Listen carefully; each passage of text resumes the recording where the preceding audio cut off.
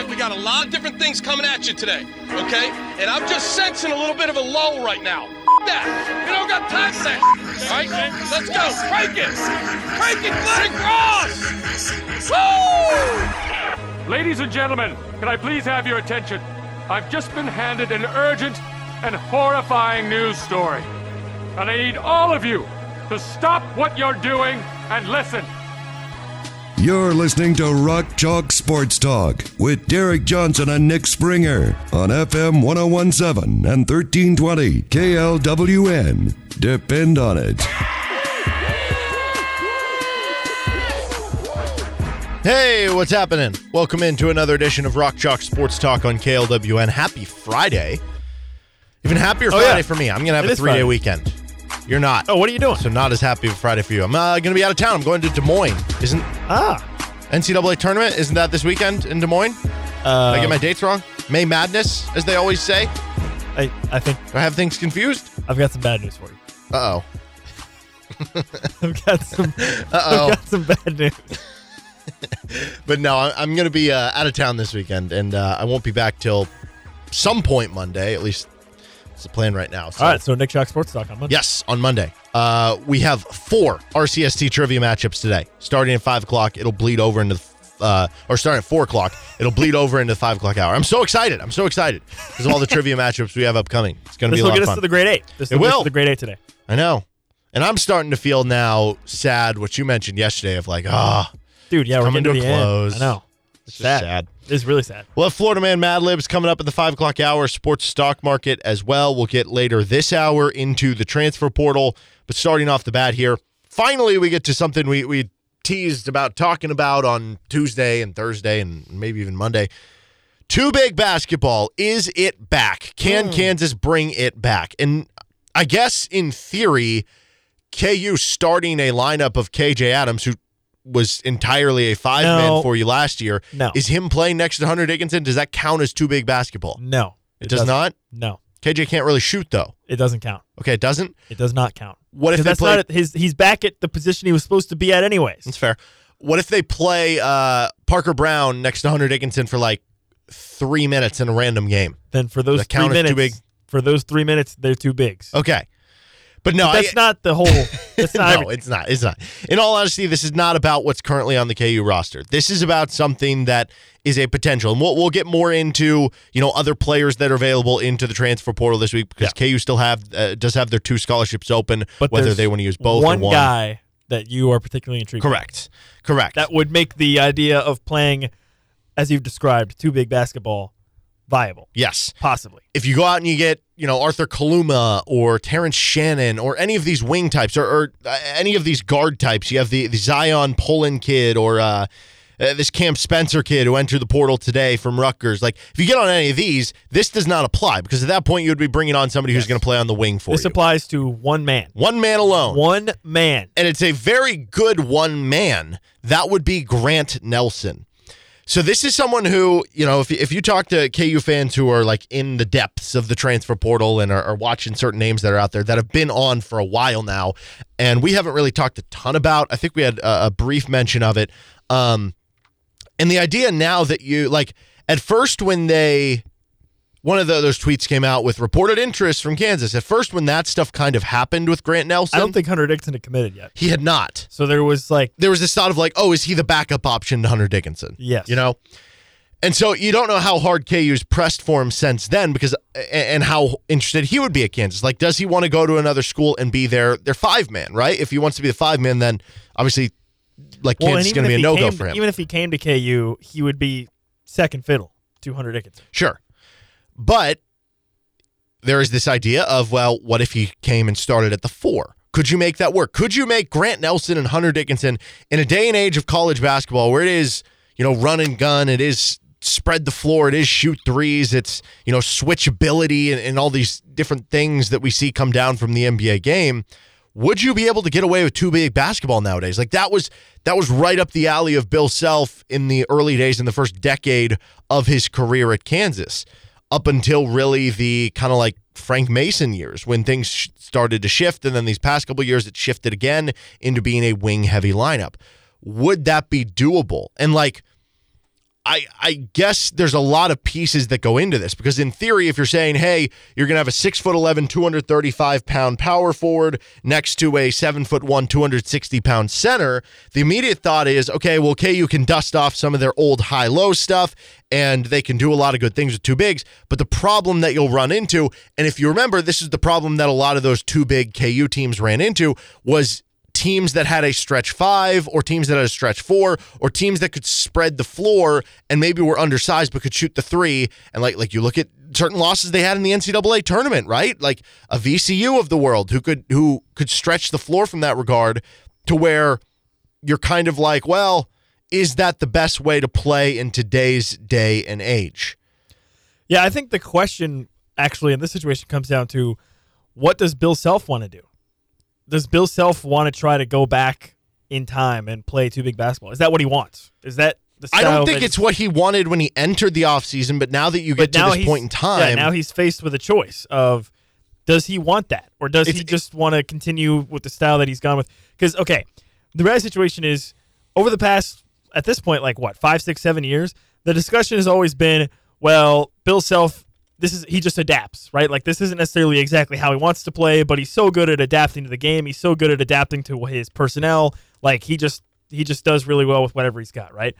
Well, now you're in a situation here where Bill Self doesn't have to adapt if he doesn't want to. He could say, I want to play this way, and they can make it happen. And I think that's an unusual spot for Bill Self to be in, considering how things have trended over the past 6, 7, 8 years, right? Where it's not so much as been this Bill Self wants to play this way, this is how he likes to play. It's been more of Bill Self is just so good at everything that everything he touches turns to gold, and no matter what lineup he has, he makes it work, right? Mm-hmm. Well, now he has an opportunity to go back and say, you know what? I want to play this way. This is how I want to play. I have an opportunity to do it. So that's the question. I think the question is, does Bill Self want to just say, you know what? Screw adapting. I'm going to go back and play how I like to play, or is it more of the way that how I've adapted to the current style of play, I've been pretty good at it, so maybe it's better to just go out and go ahead and get a wing or whatever, and I still have Hunter Dickinson and it'll be fine. So that's I think, to me, that's the interesting question of this around this idea is, I think it comes down to Bill Self. Is it Bill Self saying, I've adapted pretty well over the past 8 years or so or whatever, over the past decade, to however I want to play or however things are shaping out. But now I have an opportunity to go out and get a guy to where I can go back and play the two big style that I like to play. But is that what I want at this point? Yeah, I don't know. And I think that it's almost like in a draft, we hear this term all the time during the NBA, NFL draft stuff, best player available. Yeah. And at this point, Grant Nelson is probably the best player available, but does it fit what you want to do? Or do you just say, we're going to take the best players available, and then we are going, because I am Bill Self and I've had success doing really any version of a lineup, we're just going to take the best players available and figure it out from there. Now, I will say, if you're pairing Grant Nelson with Hunter Dickinson, the beauty of it is, I think this would be closer to what you did with the Morris twins than it would be like an old adage of the two big lineup, because Hunter Dickinson shot 42% on a little under 2 threes per game last year. Grant Nelson can shoot threes. He shot only 27% last season, so I know that doesn't sound super encouraging. That was on 3.1 attempts per game, though. The year before, he shot 32% on 3 attempts per game. The year before, 36% on under 2 attempts per game. So for his career, 2.5 attempts per game, 31% from 3. He can shoot them enough, and if he gets better at them this next year, even better, and maybe he's asked to take less than 3 like he was taking it at North Dakota State. Maybe it's 2 per game, and then the percentage goes up at that point. So you would be able to do that, the high-low. They can both space it out. But I think what's interesting to me about Grant Nelson, I went into planning to have this conversation going, I don't think this is a good idea. I planned to have this conversation of being like, I don't think this two big basketball thing is good. I think it leaves you more open to the idea of getting upset early in the NCAA tournament with one of those weird matchup teams. Then I started doing more digging and saw some stuff with Grant Nelson in the combine, and I have quickly switched to being on the side of do everything you can to get Grant Nelson and play two big basketball. So here's why. When I first went into this, immediate thought was big lurking white big man for North Dakota State is going to be slow. Yep. Hunter Dickinson. A slow, lumbering, just kind of not really super athletic. Yes. You get the picture. Right. I mean, it's like you think of, what was that one? He was on South Dakota State, right? The Mike Dahm. Oh. Was he North Dakota State too? I don't know. I think it was South Dakota State. But like, I think of that guy where he's this There's big tons of lurking, examples. very skilled. Think of the kid from Bradley for this past season. Gosh, yeah, the Rank Mast. Yeah, like just big dude, like very skilled. Just a white big dude that is like, it's a polished game, but is like unathletic, right? Slow, lumbering. Yes. Everyone knows what that is. Yes, and it's like KU kind of already has one of those. Like Hunter Dickinson's a great player. He's going to make a big impact. But if you have two of those in the same starting lineup, are you just going to get ran off the floor by teams that are fast or can play those four guards together? And so that was a worry there. But then I look at Grant Nelson, what he has done at the NBA Combine. And maybe the negative of this is that it increases the chance of Nelson staying in the NBA draft. Measured at 6'10", 7-foot wingspan. It's a good size. 32-inch standing vertical, 35.5-inch running vertical, or whatever you want to call it. Out of comparison, that is better than Jalen Wilson on the standing vertical. Wilson had a 31.5-inch. Not that Jalen's been known for, crazy verticals, but just to put you out of comparison, Grant Nelson jumps half an inch higher in both of those, but he's also like 4 inches taller than Jalen Wilson. Yeah. But here's the kicker for Grant Nelson. In the lane agility test, Grant Nelson completed it in 9.99 seconds. That might mean nothing to you. It meant nothing to me. But when you compare it to the others on the leaderboard, it means a big something. That 9.9 seconds 9 seconds in the lane agility time for Grant Nelson, that was the best of everyone. No, not just at his position. That was the best of everyone at the Combine. Judah Mintz, this former 5-star point guard recruit, he was the second best at 10.32. Marcus Sasser, really quick guard for Houston, he had the 5th best time at 10.68. Cam Whitmore, who's this uber athletic small forward from Villanova, former 5-star, is going to be a top 5 pick in the draft, 10.82 seconds. Cason Wallace, known for his defense, athletic at Kentucky, 10.82. Terquavion Smith, KU saw him up close and personal for NC State, super athletic, point guard, shooting guard type, 10.86 seconds. He literally had the best among everyone. Adam Flagler was at 10.96 seconds. He's a quick guard for Baylor. And it's some of the other stuff too, like the 3/4 court sprint. He was 3.21 seconds, which again, that's higher. That's faster than Judah Mintz. That's faster than Marcus Sasser. That's 1/100th of a second slower than Cam Whitmore. It's faster than Cason Wallace. It's faster, or it's the same speed as Terquavion Smith. It's faster than Dylan Mitchell.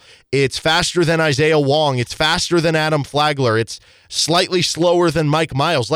This is not one of those lurking big men that I had the suspicion or the idea of. This is a big man who is basically a wing. Can clearly move. He's an athletic wing. He's basically a 3-man who has the size to play the 4. Yes. And now I am fully back in on the idea of, if you get this guy specifically, too big basketball, come on down. Yeah, so the other thought that I had before you went into the data about that stuff and how well he did with the athletic stuff is, what is maybe, I guess, setting aside Hunter Dickinson, because he obviously was the number 1 recruit, but what is maybe the one thing that Bill Self has kind of reiterated over at various times over the course of the past couple of years about his teams?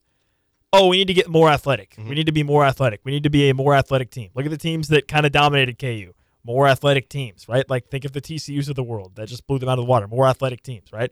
So again, my initial reaction was similar to you of this idea of you're trying to get more athletic, so you're going to bring in Hunter Dickinson, which again, that's a special case, obviously. Right. And then you're going to bring in another guy who's unathletic to play the 4, Grant Nelson. But then you look at his numbers that you just read off, and you think about what that means, and that he clearly has a sense of agility and can clearly move quite a bit. Maybe that kind of goes out the window, and suddenly it's back to this question of, okay, well, maybe you can make it work. And again, I think the other aspect of this that maybe makes it make more sense for KU than other teams is, think of who your point guard is. You have DeJuan Harris, okay? One of the top passers in the country, maybe the top passer in the country as a point guard. True point guard, right? With DeJuan Harris, the opportunity to run 2 bigs like that, I think suddenly makes a lot more sense, or suddenly it becomes much more viable, because he's a pass-first guy. He's looking to facilitate. He's looking to get opportunities for different guys. That's the type of player that you almost need to have as a point guard in order to make something like this work, and that's exactly what KU has. Yeah, no, that's a good point as well, and that just makes kind of everything easier for you in general. And I think when you look at the fit there, like that would work because both are good passers. Grant Nelson averaged over 2 assists per game. Hunter Dickinson's a good passer. Like I said, both aren't. It's not that they're Steph Curry from 3, but both can shoot the 3 that you can kind of invert it both ways with whoever's doing it. You'd have a good rebounding team at that point. Like both are good rim protectors. Obviously, he's very versatile and flexible. He can actually handle the ball for a big man there. And then you could even throw out lineups where it's like, if you are playing a super athletic team and you're like, well, we're having some troubles with Hunter Dickinson. Maybe that's a game where Hunter Dickinson plays 28 minutes and you play a little extra minutes of Grant Nelson at the 5 with a super athletic line. Like it just gives you more coverage for different things that you could do. I am all on board at this point in time. To me, he is the number 1 target I would be going after. Thing you need to keep in mind with this, though, is getting Grant Nelson virtually immediately relegates KJ Adams to a non-starting role. And that is important, but also it's after the deadline to enter the portal. Well, I know, but I'm saying, like, I guess, you go out and get the best guys, but, like, KJ Adams has been... Like, do you owe KJ Adams to be like, hey, man, like, you've done everything. You were the Big 12's most improved player while playing a new position that you weren't supposed to play, like, and then suddenly you're just going to be like, hey, KJ, be the 6th man or be the 7th man.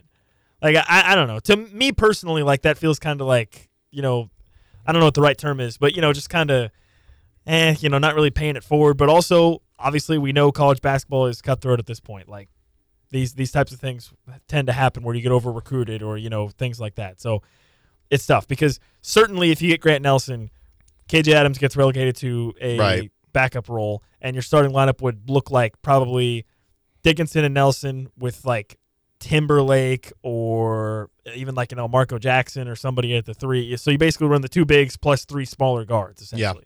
Yeah, that puts KJ in kind of a tough spot. Right, and I think you can explain it. At least you try to KJ that okay, there's 80 minutes to give out at the power forward and center spots. We're basically going to play. Let's say Hunter Dickinson's playing 30. Let's say Grant Nelson's giving you 25. That still leaves you 25 minutes for KJ Adams, right? Like you're still going to play starter level minutes, basically in a 3-man rotation there. And then at that point, Marcus Adams and Parker Brown are your just kind of emergency players at each of those positions. Like you can still make it work. And then you also at that point, you're telling KJ, hey, like Hunter Dickinson might only be here 1 year, and Grant Nelson will only be here 1 year. He's a grad guy, I think, right? I believe so, yeah. So you don't really have to worry about it long term. But then again, does KJ view that as a slight? Yeah, you're 100% right. You have to kind of figure that out. But I think from just a standpoint of most talented player available, he would be the guy. And I think, too, I was thinking back to this because it does feel like we are in an age where it's so rare you see 2 big basketball teams now. But I started thinking more in depth, and there are more teams than you'd think. It's mostly the blue blood or blue blood adjacent schools who have done it, which makes sense because those are the ones that typically like 7-footers don't grow on trees. You know what I mean? Yeah. So like think about it. Duke just did it last year with Filipowski and Derek Lively. And they got hot at the end of the season, ended up losing in the second round to Tennessee, but won the ACC and everything. Duke did it in that 2018 season with Marvin Bagley and Wendell Carter. And, if not for, like they lost in overtime in the Elite Eight. That team could have easily made a Final Four. Lockdown defender, Svi Mikhailuk. Yes. And then you have, like Gonzaga's done it with Drew Timmy and Chet Holmgren. Like maybe Chet would be the equivalent of what Grant Nelson would bring in, just an athletic big man. They did it with Karnowski, and like they do it with, Karnowski and what's the guy's name who played for the Blazers and I don't remember. Zach Collins. Oh yeah. Arizona's done it the past couple years with Tommy Lloyd. Yeah, Arizona's like they've done it with Sean Miller too. Yeah, they're kind of like the blueprint for it. They do it a lot. Yeah, and they've had a lot of good years where they've made deep runs. It seems like they always have a guy that comes over somewhere from like overseas, right? And is just 7'1" in place, right? North Carolina did it last year with Brady Manick and Armando Bacot, made it to the title game. Now, as I'm saying these, a lot of them, like in the case of the Duke one last year, or the Gonzaga ones with like Timmy and Chet, or the Arizona ones that we've seen recently, like, or even the Arizona one with Sean Miller with DeAndre Ayton playing next to the Serbian dude. I can't remember his last name. Those teams, a lot of them lost early. So that goes back to the conversation. Does it leave you open? But then again, with Nelson's athleticism, I think it doesn't. And then think back to this. Roy Williams, heard of the guy? Might have had a lot of success in college basketball. Yeah, I think I've heard of him. Yeah, some at KU, some at North Carolina. He I always remember. played too big basketball. So I think if you have the horses, you can make it work. There are many ways to skin a cat, and I think Grant Nelson, it's one thing if you have two big men who are both lurking big men, but because Grant Nelson's athletic, I think you can absolutely make it work. But we'll get more into the transfer options available coming up later in the show. This is Rock Chalk Sports Talk on KLWN. Depend on it. Welcome back into Rock Chalk Sports Talk on KLWN. We'll have 4 RCST trivia matchups coming at you, starting with our next segment. First, though, we go into the transfer portal. There is a fifth dimension beyond that which is known to the average basketball fan. It is a dimension as large as Wilt and as timeless as Perry Ellis. It is the middle ground between staying and leaving, between wins and losses, and it lies between the pit of recruiting and entrance to the NBA. This is the dimension of new schools. It is an area which we call the transfer portal. All right, we go into the transfer portal, and KU still with 2 open scholarships. Will they fill both? At the very least, seems like they'll fill one more. Let's start with this category, previously recruited from the high school level. New category. Yeah, new category. Okay. Adrame Diongu. I don't know if that's the proper way to pronounce it. He is a 7-foot center. Nick, would you like to guess how many pounds he weighs? 310. You went on the wrong end of the spectrum. Oh, I did? 190. Wait, what? That's not even possible. You gotta add some weight to this kid. Dude, what? Yeah, so you definitely need to add strength, which makes him more of a developmental center.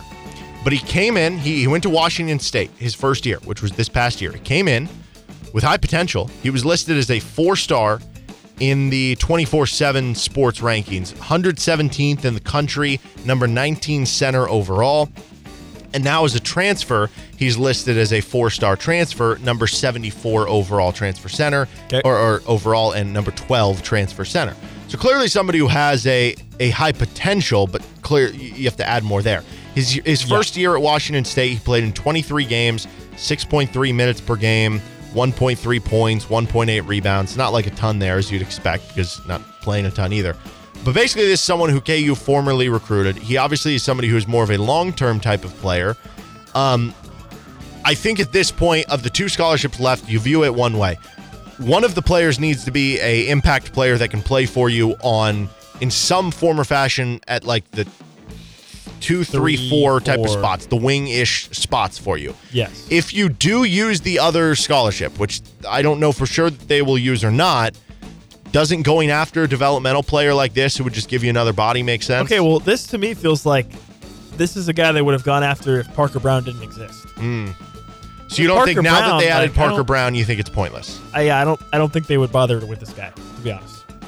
I don't know, because you already have that area shored up. So like, unless you really, really believe that this dude would be like elite within the next like 2 or 3 years, I don't think you would bother with it. Well, does it hurt to have, like, because right now you feel better about them at center, but you still aren't like fully covered. You know what happens if I don't KJ know. Adams sprains his ankle and he's out for a week, and Hunter Dickinson gets in foul trouble? Is Parker Brown playing the whole game? You know, I understand. You still probably want a little bit more coverage there, but to me, I feel like they wouldn't. I feel like with Parker Brown, they're just going to roll the dice. So I agree that I'm not expecting this to happen, but I actually think this type of move, and I don't necessarily even know if I mean this specific player, but this type of move makes sense to me from one real standpoint. What do we see now happen with KU? They bring on 4 or 5-star prospects, and if they don't get on the court enough in their first year or two, they transfer, correct? Sure, yeah. If you bring on Diongu, he has now used up his free transfer. Wouldn't that make it less likely that he leaves again? In the era of the transfer portal, do you want to bring in a guy like this with kind of some high risk, high reward? And then what if he just ends up being bad? Yeah, then it's hard to make him leave with the roster, right? Exactly. You're stuck with him in a good way or bad. Like, if you're stuck in a good way in that you have 100%. More years to develop him, yes, but you're stuck in a bad. So that is a good point. That depends how Bill's like. Some people might be viewing this offseason as like, oh, this is crazy. Other people might be viewing it as like Bill Self loves this because he can do whatever he wants, exactly. right? Like if this becomes a yearly thing, then you want to make sure that the guys you have on your team are guys that you could feasibly be like, hey, kick the can. Yeah. See ya. But if you do want somebody who has long-term ability and at the very least feels like you can stay with a multi-year guy who can at least give you depth at that position. But okay, he played something 6 like minutes that a game at Washington State last year. He would play less than that at KU this year. Well, maybe you bring him in with the idea of you redshirt him. He would probably redshirt in year one, right? Yeah. And then, I don't know, then you have a couple years left, but he's used his free transfer so that you have even 2 more years to develop him before he'd be a grad transfer. Yeah, I don't know. Just kind of interesting. Okay, into your favorite column. Yep, the column. Zion Pullen, who will be a graduate senior from UC Riverside. He is a 6'4", 195-pound combo guard. He will be entering the portal. This dude's 6'4", and he's thicker than 7'1" guy. I didn't even think about that, yes. 5 pounds. And I wouldn't even say 6'4", 195 is like... like he could probably even add like 10, 15 pounds. Yeah, that's not that crazy at all. Yeah, that's a good point. That is pretty crazy to think about. But this is a very productive player at a lower level in the Big West. So he went from 4 points per game as a freshman, 12 points as a sophomore, 14 as a junior. And this past year, his best season, all Big West guard, over 18 points per game, 4.5 rebounds, over 4 assists, and shot 49% from the floor, 39% from 3, 77% from the foul line. Yeah, so this is where you get it back into the discussion we kind of had in the open about what kind of style does KU want to play. They have some options. You can get a Grant Nelson, or you can get a guy like Zion Pullen, and let's say your starting lineup is 4 little guys or 3 little guys plus KJ Adams and Hunter Dickinson, right? Like if you get a guy like Zion Pullen, your starting lineup could easily be Pullen at the 3, and then you have like El Marco or Arterio and DeJuan Harris. So you're starting 3 guys that are 6'4" or under, plus Hunter Dickinson and KJ Adams.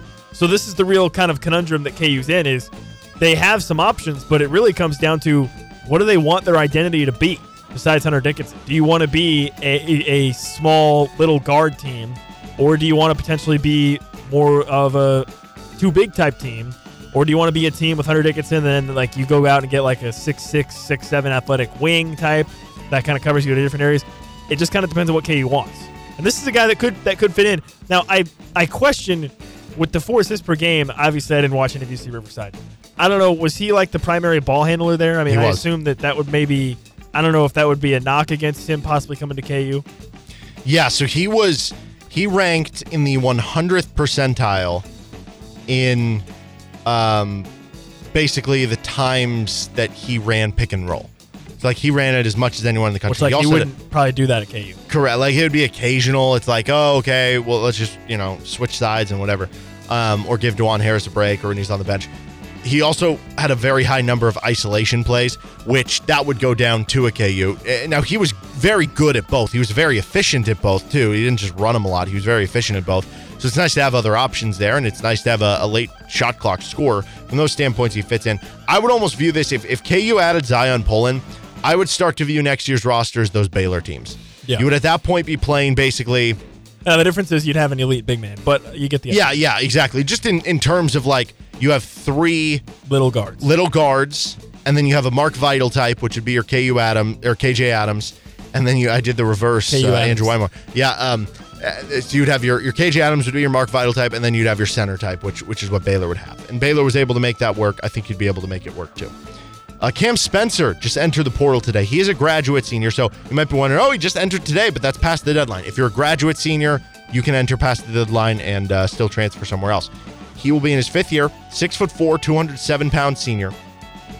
He last season, his junior year, he put up really big numbers, 18.9 points per game. So he was at Rutgers. Yeah, but that was when he was at Loyola Maryland. Oh, yeah, he was at Loyola Maryland. He started at Loyola Maryland, back-to-back years, double-digit points. Then his junior year there, 19 points per game, 5 rebounds. Goes to Rutgers last year, averages over 13 points per game, starts 34 games for them, almost 4 rebounds, over 3 assists, 2 steals per game, 43% from 3, 89% at the foul line, and he is known as being a really good defender, too. Yeah, so this would be sort of your second Nick Timberlake. Correct, except a better defensive version. Yeah, except maybe better on defense, which would be nice. So again, kind of going back to the Zion Pullen thing, he's only 6'4", though, but again, You put him at the 3 with El Marco or Artigo at the 2 and DeJuan Harris plus KJ Adams and Hunter Dickinson, and that would probably be your lineup. So then you would basically have interchangeable elite level 3-point shooting because you'd have Timberlake probably coming off the bench to replace Cam Spencer, or maybe you put them both on the floor at the same time and say, hey, we're going to spot these guys up on opposite ends in both corners. Pick your poison, right? You can do something like that. So there's some interesting options with this guy. I almost would be more intrigued by Cam Spencer than I am by Zion Poland because of the fact that he could be more of a spot-up shooter type. And I think a better defender. Yeah, and he didn't play with the ball in his hand so much, so it wouldn't be – I don't feel like the transition to possibly playing at KU would be as maybe strenuous or as and he was at a roles. power 5. Yeah, so there's a lot of positives with Cam Spencer I think that would be intriguing for KU. And like I said, it would give them – so, again, circling back to this discussion of is the current roster – does it have enough shooting? Well, if you had Cam Spencer, yes. Unequivocally, the answer is yes. You're going to have 2 40+% 3-point shooters that can start, come off the bench, do whatever.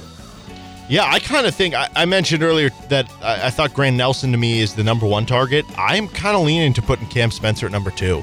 Yeah. To be completely honest. As a good defender. Good defender. Yeah. Again, 2 steals per game, 77th percentile in synergy and defense, 94th percentile in spot-up shooting. Yes. That works. Which is exactly what you'd be asking him to do. He shot 45% on spot-up threes last year. Hello.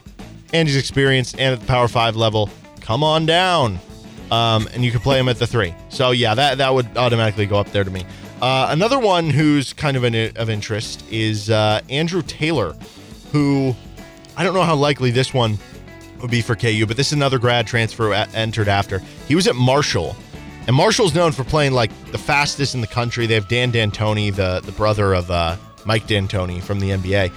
He put up 20 points per game, 4.7 rebounds, 4.7 assists, 2.1 steals. Now, again, some of those numbers inflated. He played 36 minutes per game, and they're playing at an ultra-fast speed. But realistically, he's still a productive player. 36.5% on very high volume from 3, 80% at the free throw line. He's a 6'3" junior guard. This would be kind of in line with the Zion Poland, except probably, I don't know, like... Yeah, I mean, how little do you want to go? Yeah, a little bit smaller than Poland. I don't know how realistic this one is, but that's why it's in the column. Of those 3, I'd go Spencer 1, Poland 2, Taylor 3. I agree with that. I think Spencer would be a very intriguing addition for KU. And then the combine testers. We talked about Grant Nelson a lot already. We don't need to kind of reiterate that. Arthur Kaluma is going through the combine right now. Which he had a pretty impressive day yesterday, I think, during the scrimmages. I couldn't think of the word scrimmage. I don't know why. Yeah, I totally blank. I don't know. I think I saw ESPN had him ranked like 87th, but then on like a couple other sites I looked, he was ranked in the 50s. So like he's very much on the borderline of what's going to happen there. I think he wants to go pro, so we'll see. I think there are a lot of similarities between what Kaluma did at the collegiate level his first 2 years versus what Jalen Wilson did. And I'm not saying that if he comes back to college, he'll automatically emerge in year 3 to what Jalen Wilson did in his 3rd year of really play, 4th year for Jalen with the red shirt. But in Jalen's first 2 years that he actually got to play after the injury, 11.4 points per game, 44% from the field, 30% from 3. Kaluma's first 2 years, 11.1 points per game, 43% from the field, 29% from 3. They're very similar. Yeah, almost the exact same. I mean, when you look at what they're playing, they're both kind of 3 men who would play the 4 for you. Kaluma's a little bit taller, has about 4 inches on Jalen of wingspan. The verticals are basically identical. Jalen had slightly better running numbers in, I think 2 of the 3, but... so, I mean, they're very similar players. Yes. I think Kaluma, for me, would be a nice add. I still would have Grant Nelson and Cam Spencer ahead of him. But if you're looking for a Jalen Wilson replacement, so to speak, this would be the guy you're looking at. And I don't necessarily mean that in terms of he's going to do exactly what Jalen Wilson did, but just in terms of, play style, size, everything you outlined, it would be probably a good plug-and-play fit for the perspective of Bill Self, because you could basically be like, okay, well, this is the stuff we did with Jalen Wilson. Now we have a guy who is very comparable to the skill set that Jalen Wilson had. Boom. Easy, right? And you would fit him in probably at the 3 with KJ at the 4 and Dickinson at the 5, I would think. That would be the beauty of having him, that you could play him at the 3. You could play him at the 4, he could be a spell for KJ or True, whatever. Yeah.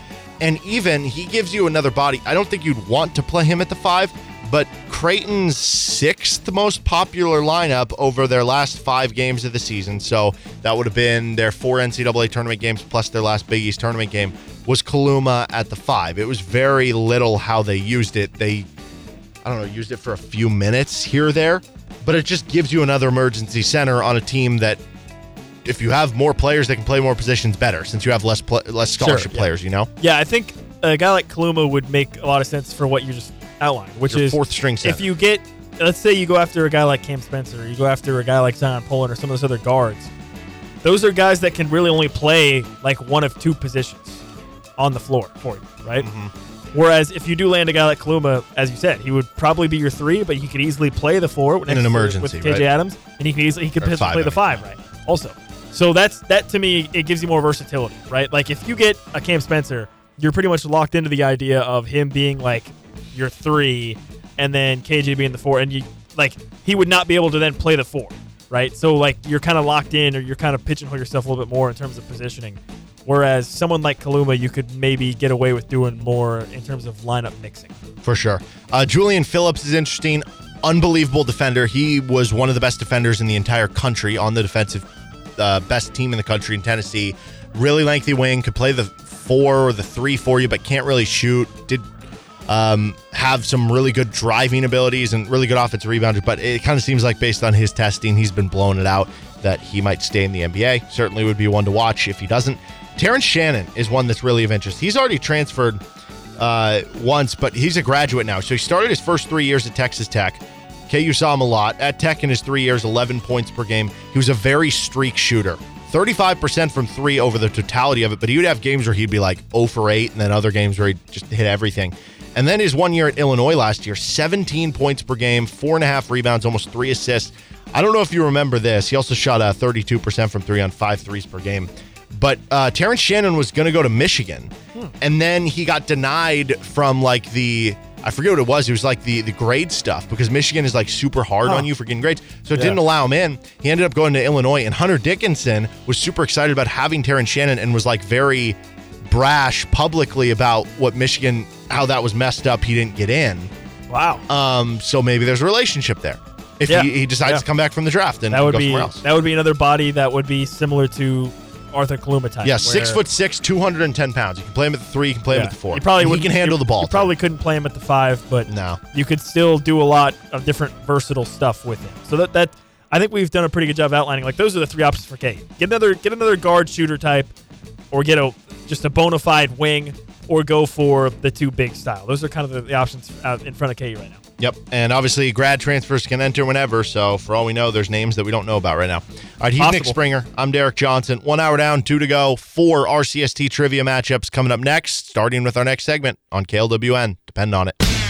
Welcome back into Rock Chalk Sports Talk, 4 o'clock hour on KLWN, as we get ready for more RCST trivia, brought to you by Johnny's Tavern, Pella Windows and Doors, 23rd Street Brewery, River Rat Print and Skate, Mini Jerseys, Jayhawk Trophy, Home Field Apparel, Sporting KC2, McDonald's, and Mr. D's Auto Wash.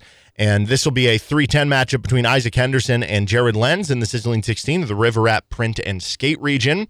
River Rat has screen printing in a skate shop with embroidery and promotional products also available, art and logo creation. They are also KU licensed. Skateboards, longboards, paddleboards, and safety gear. They have a large selection of shoes and apparel from well-known skate brands. And they can help you out with custom apparel like our trivia shirts and hats. Follow them on Instagram at river_rat_print for the print shop and at River Rat Skate Shop for the skate side. Give them a call at 785-371-1660. So Jared's your friend. What are your expectations for him going up against a Titan in this event in Isaac? Jared has had such a Mickey Mouse run to the Sizzlin 16. I mean, is there any more fraud in the Sizzlin 16 right now? I don't think so. Wow. I don't think there is. Going hard after him. Oh, yeah, absolutely. No, he deserves it. He deserves it. What has he done? He answered all 5 questions right in the exhibition match. You don't think that counts for something? That was an exhibition. What is that worth? I mean, it's still proved. Okay, sure. It's like when Patrick Mahomes had that throw in the preseason game against the Falcons. Do you remember that? Like 70 yards? Yeah, down the field. I do remember that. It didn't count for anything, but at the same point in time, it was like, that was kind of impressive. That's fine. No, I don't mean to be hard on Jared. I think Jared's great, and I think he should have a decent chance here. I mean, we've kind of talked about it. Once you get to this round, it's every game could basically be a coin flip, right? So he definitely has a chance, but And, with Isaac, who this is a busy week for him, I understand, at his where he works. So maybe he's not as dialed in, not as locked in as he usually is. Jared can catch him off guard. Yeah, this is the week to get him, I guess. I don't know. Yeah, maybe it's like some of Isaac's team's been dealing with the flu through this week, so they're coming in and Jared might have a chance, but it's hard to pick against Isaac. Right? Yep, I mean, it is. It's clear that he has come into this tournament on a warpath, and I feel like his reign of destruction might continue. Well, it's funny because Isaac was year one. We got blown away when he would answer. He answered a couple really hards that we were like, "There's no way anybody's going to get him," and he got him. And this year and last year, this year just because he hasn't really gotten there yet due to the matchup going that long, but we haven't seen that moment in a few years. So who knows? Maybe this is the matchup that can push him to that moment. Let's just get into it next. We're in the Sizzlin 16 for a few more matchups today, and we're in the River at Print Skate region. 3-seed Isaac Henderson, 10-seed Jared Lenz. And for Jared, this is his first trivia appearance, and he's already made it to the Sizzlin 16. Jared, I have good news for you. The appeals committee decided to count your exhibition correct answers to your record for purposes of getting a proper seed on you in future years. So you do count now as 7-0, but you are headed to the Sizzling 16 here. You're taking on a former champ in Isaac. What is your level of confidence into this matchup? Going up against a former champion, the confidence is we're just going to do all we can. If the opponent just comes out and gets hot from three or something, that's something that's out of our control. So we're just going to answer the questions to the best of our ability. Isaac, you made it past the round that you lost in last year. This is, for you, your third Sizzling 16. You've made 2 grade 8s already and trying to get back to that phenomenal 4, which you've already made twice as well. 14-2 on trivia advancements all time, 63-7 on questions. You are both second all time in correct answers and in advancements. You obviously have the one title, but is it a little lonely out there because you are one of our 3 all-time champions? You're the only one remaining. Does that make you feel better or worse? I think it just kind of goes to show the volatility of the tournament and how tough it is to really go on those deep runs year after year. I think it's either I win a second one and become the first, or we induct a 4th member into the Champions Club. So I guess obviously I hope we just keep it at 3 members, but I guess we'll kind of see here. Yeah, that's for sure. And Isaac, for you, it's obviously been a busy week at work. Have you been able to study this week at all? Yeah, early in the week, did a little more. It's definitely a little taxing, but I appreciate the flexibility. And, work time, we're turned off from there. We're focused on trivia here today. So, Jared, getting that exhibition match last week against Nick, do you feel like that better prepared you for today? I do. It's nice to get in some reps, although they weren't competitive. They didn't count. It did feel good to get those hard questions and answer a couple of them correctly. So I think this will be my first real test, though. All right. Well, Jared, you are the lower seed. Do you want to go first or do you want to go second? I want to go second. Second it is. That means Isaac will be up first once again for reaching the Sizzling 16. You both have received a gift card to 23rd Street Brewery, a trivia t-shirt from River at Print and Skate, and tickets to a Sporting KC2 game.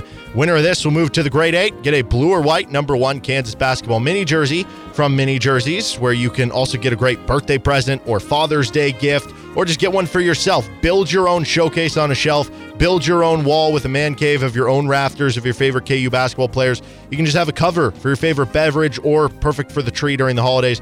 And it supports your favorite KU player now with NIL. Go to minijerseys.com/Kansas-Jayhawks to get your own, but winner of this will get one here. You're getting a t-shirt from Home Field Apparel, KU t-shirt. You can use 20% off your first order with code RCST at checkout, a voucher for a free sandwich and breakfast sandwich at McDonald's, a $14 car wash pass at Mr. D's Auto Wash, and auto entry into the 2024 tournament with a top 2 seed.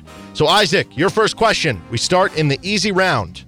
Name a team that Kansas beat in the Big 12 this season. They beat Baylor. They did beat Baylor. That was a fun one. That comeback that was in Allen Fieldhouse with College Game Day in town. Jared, your first question. Name a team that Kansas was beat by in the Big 12 this season. Kansas State. Yeah, that was not a fun one. in Manhattan. Sad. And they lost that game. All right, back to you, Isaac, as we move up to the medium round of questions.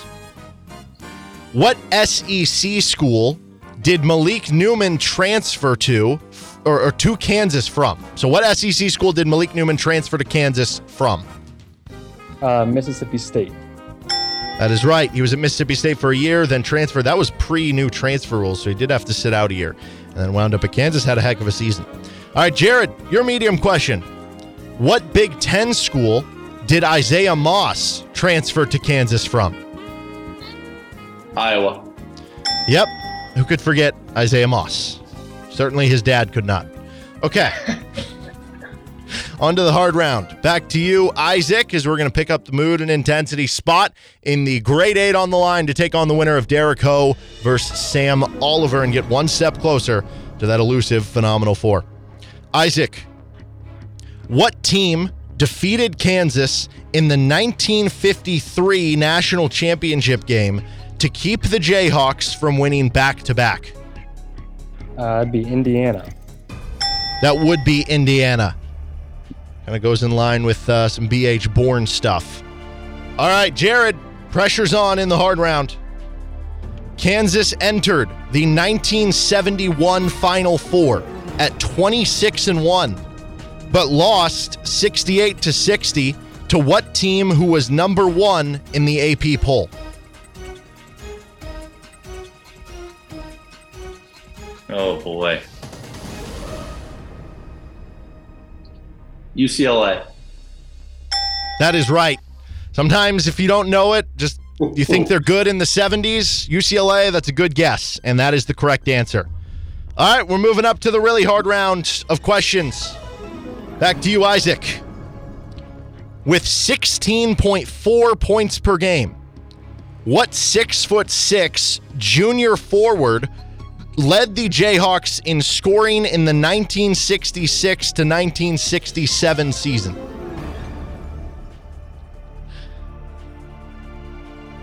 That'd be Bonensteel. There's no way. And that is why Isaac is a one-time champion who has almost won a couple. Man. There's just no way. There's no way. I'll say this. When me and Nick talked about these two questions today, we said there is zero chance that anybody gets them.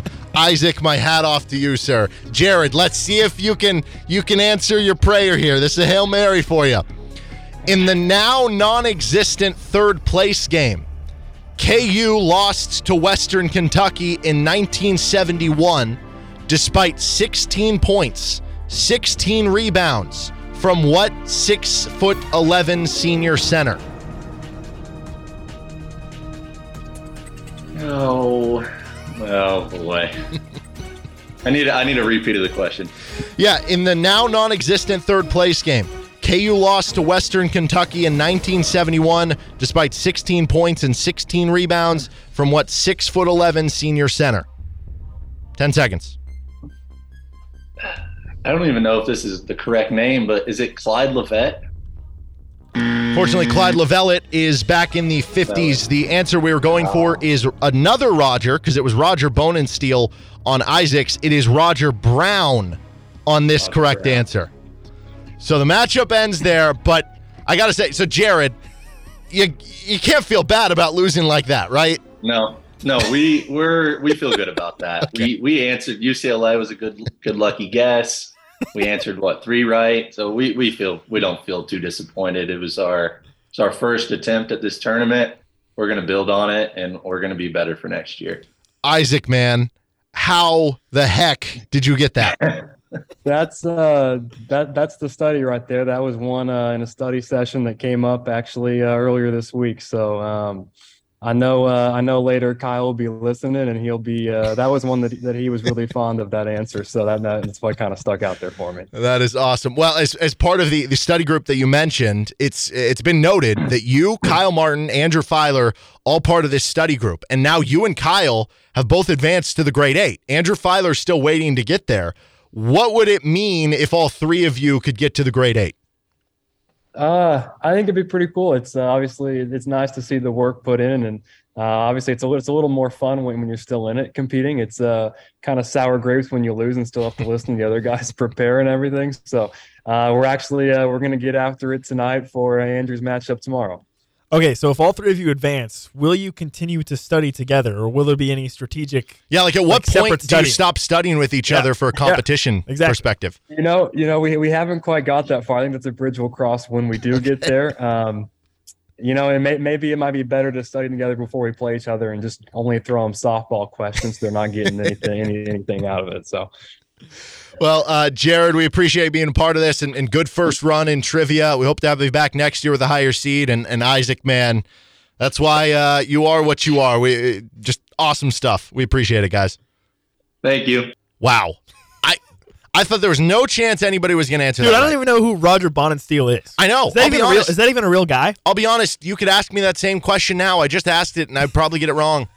I have no idea.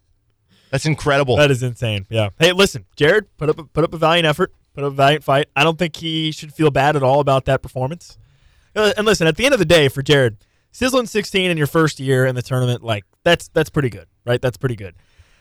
I think he should be very pleased with that. But Isaac, man, just like I predicted, on a war path. I mean, he's got to be the favorite for the tournament now, right? Just off that question alone? Yeah, I think so. I said the other day that I thought Justin would be the betting favorite at that point because Isaac hadn't advanced yet. So Justin was one game further, one possible less opportunity to lose. Now that Isaac is through and the other two champions, Tyler and Eric, are out, I think he has to be the betting favorite. Okay, so Isaac and Justin, top two. Then would you throw Brian in there? What about Kyle Martin? Man, I think both of them. I don't know, man. I think they'd all be pretty even odds, I guess would be the way of putting it, because I think they all know their stuff. And I think everybody who's in this can win it. Like, I don't think anybody would be too far back of each other. Maybe Isaac would be like, I don't know, plus 200, and Justin would be plus 300, and then you'd have Kyle, Chris, and Brian all somewhere between like plus 400 and plus 600. I think Eli would be like plus 10,000. Well, we have his matchup later today. Let's see if he can make it through. We do have another matchup, though, coming up next. It is a 2-seed Andrew Filer versus 6-seed Ben Wilson in the Johnny's Tavern region, which is our bottom right region, to take on Justin Nichols in that next round. RCST Trivia brought to you by our title sponsors, Johnny's Tavern, Pella Windows and Doors, 23rd Street Brewery, and River Rat Print and Skate. We'll be back for that next matchup next on RCST. All right, second matchup of the day coming up in the Johnny's Tavern region between the 2-seed Andrew Filer, the 6-seed Ben Wilson. You know, we've talked about this tournament, how it's been the tournament of breaking through. Eli breaking through the first round for the first time, making the Sizzling 16. Brian breaking through to the grade 8. Kyle, Chris breaking through to those grade 8s. Ben has broken through to the Sizzling 16 for the first time. We'll see what that means for him moving forward. And for Andrew, he's been to the grade 8 a couple times. He's had deep runs before. He's trying to break through to the Phenomenal 4. So this should be a really, really fun matchup in that Johnny's Tavern region. Once again, Johnny's Tavern, one of our title sponsors. In 2023, Johnny's Tavern is celebrating its 70th year anniversary, and that's good news for you because they'll be having all sorts of specials at your local Johnny's throughout the year. Stay tuned for more details about a 70th anniversary celebration at our original location in North Lawrence, where you can be a part of the neighborhood porch. Of course, there's now 13 locations of Johnny's, from Topeka to the newest store in Raymore, Missouri. You can try any of the great food or beverages, including the new beer, the Blue Collar Lager beer you can only get at Johnny's, that's brewed by the Free State Brewing Company. Any thoughts before we head into this matchup? Okay, so Andrew, he works at Johnny's, right? Yes. Mistaken? Okay, so I don't know if we've discussed this, but the fact that he's in the Johnny's region, does that give him an extra home court advantage of any kind, or does that help him at all, you think? Oh, man. I mean, technically it's the home team, right? Yeah, at that point, he's got home court advantage, basically. It's like when Kansas, but that's the problem. It's like when Kansas plays in Kansas City. Oh, true. Sometimes bad stuff happens. Yeah, that's a good point. So we'll see. I don't know how that affects things. That's a good question. Very good question. Winner of this will take on Justin Nichols. Let's get into the matchup. This is a 2-6 matchup in the Sizzling 16 of the Johnny's Tavern region. The 2-seed, Andrew Filer. The 6-seed, Ben Wilson. And Ben, this is your first Sizzling 16. You've gotten close, but now that you've made it through, do you feel like that with the monkey off your back, so to speak, that you're playing, you know, with house money, and at this point you're looser than ever, that this could help you make a deeper run into trivia?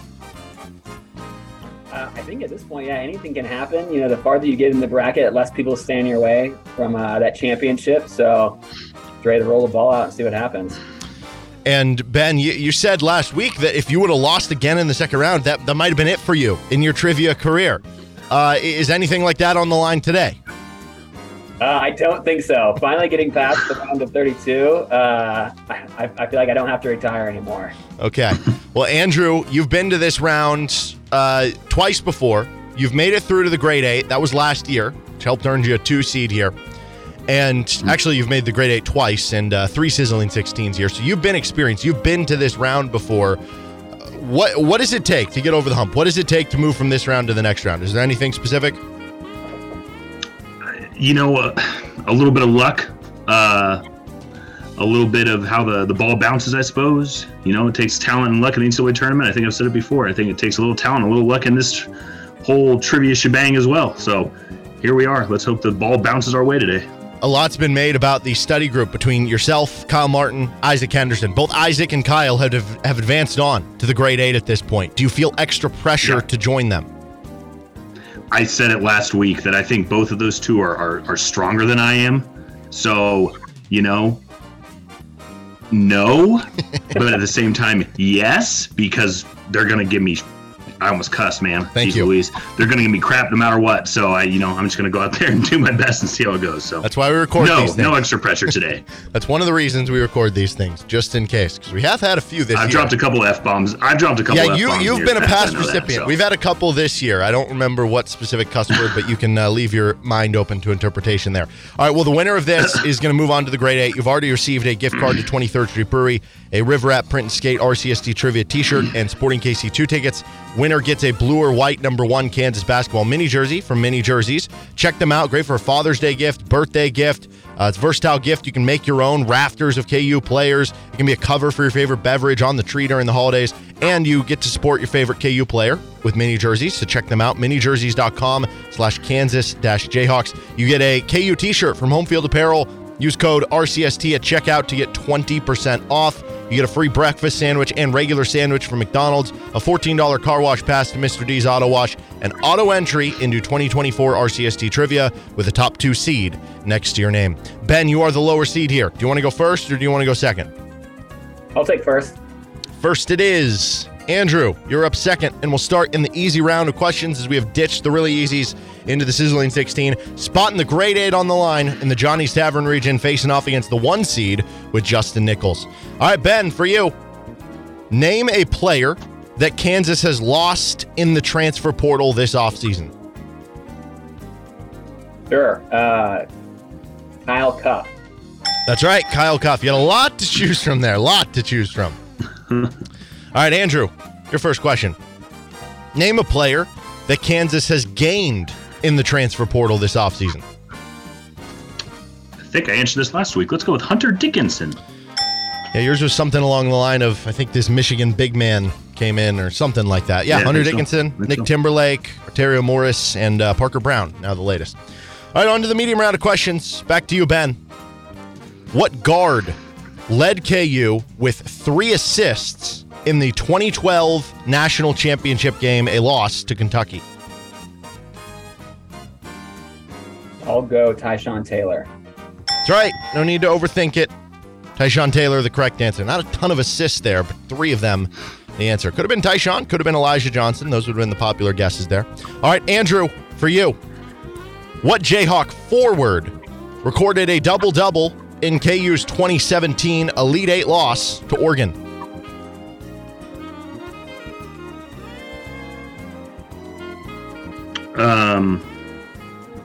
Oh, man.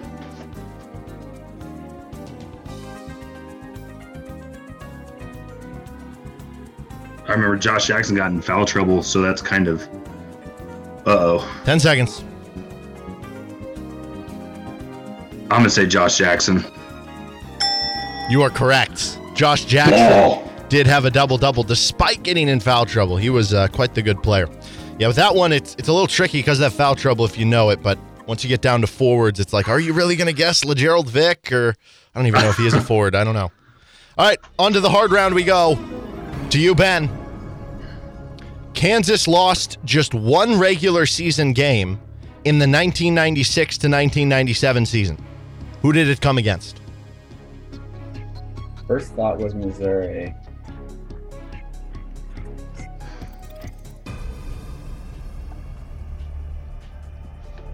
been like out at like a tournament in November. I could have, 10 seconds. Yeah, I'll go Missouri. Let's go Missouri. Woo! Both of you guys had a name pop up in your head on the last two questions and started talking yourself out of it, but those were the correct answers. Yes, Missouri was their one regular season loss. All right, Andrew, for you. Kansas overcame a 12-point halftime deficit to down what school in the 1991 Elite Eight?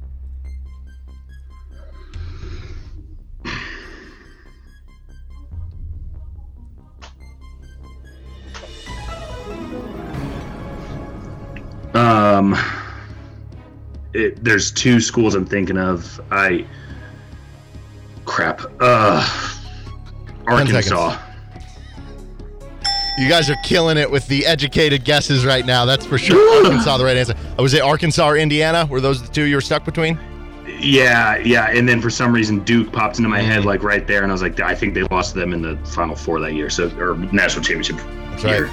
So yeah. Yep. The pairing of those questions was significant 90s games, if there was a category involved with that. All right, Ben, back to you. We move up to the really hard round. Kansas went just 8-18 in the 1972 to 1973 season. Yeah, not a great season. What 6'10" center led the team in points per game at 16.3? Dave Robish. That is incorrect. We had a Robish one the other day. He just missed out on that. That was a year or two after him. The correct answer is Rick Suttle. Yeah. Okay. Andrew, your chance to win it in the really hard round. In the 1974 Midwest Regional Semifinal, KU downed Creighton 55-54 behind 18 points from what 6'6" forward?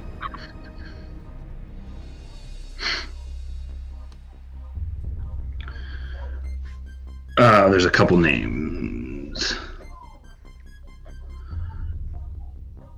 I'm going to say Danny Knight.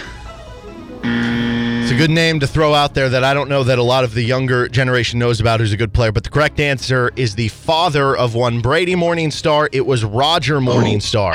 Wow. Correct answer there. Those are two tough ones. All right, we're going to move back to the hard round. Back to you, Ben. What 8 seed scored 52 second-half points to upend top-seeded Kansas in the second round of the 1998 NCAA tournament?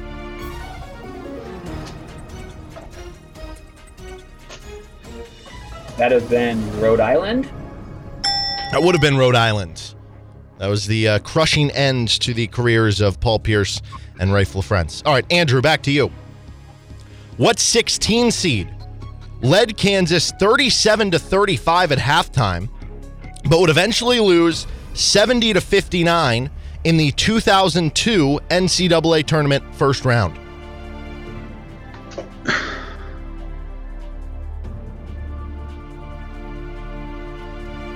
I get these 02 and 03 always kind of throw me back to back. It was Holy Cross. Yep, the one you're thinking of in 03 was Utah State. Both were close games. Yeah. Way too close for comfort, but you hit it right. Holy Cross the answer. What a matchup we have here. Woo! Back to the really hard. Back to you, Ben. En route to a Final Four appearance, Kansas defeated what school 73-71 in the 1971 Midwest Regional Finals?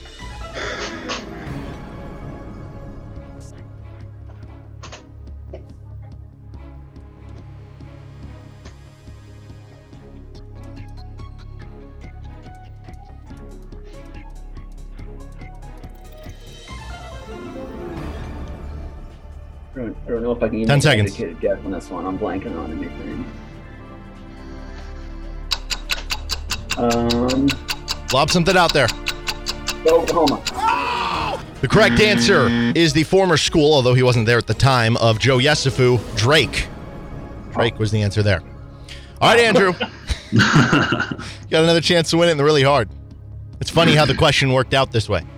Led by 19 Danny Knight points, Kansas won 93-90 in overtime against who in the 1974 Midwest Regional Finals?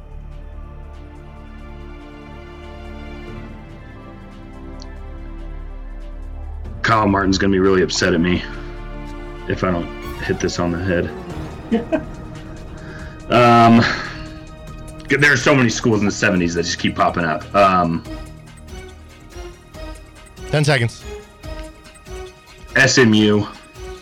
Well, he's going to be mad at you. The correct answer is Oral Roberts. Oh, son of a... We looked at that last night, man. Jesus Christ. All right, back to the hard round. Great. All right, Ben. Who did Kansas defeat in the 1997 Big 12 Tournament Championship game? Missouri.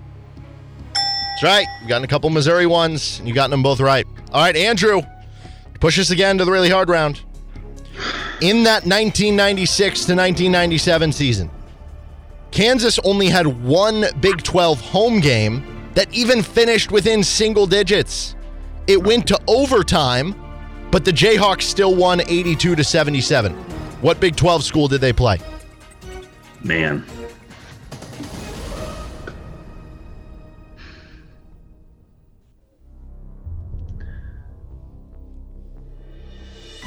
That is tough. I'm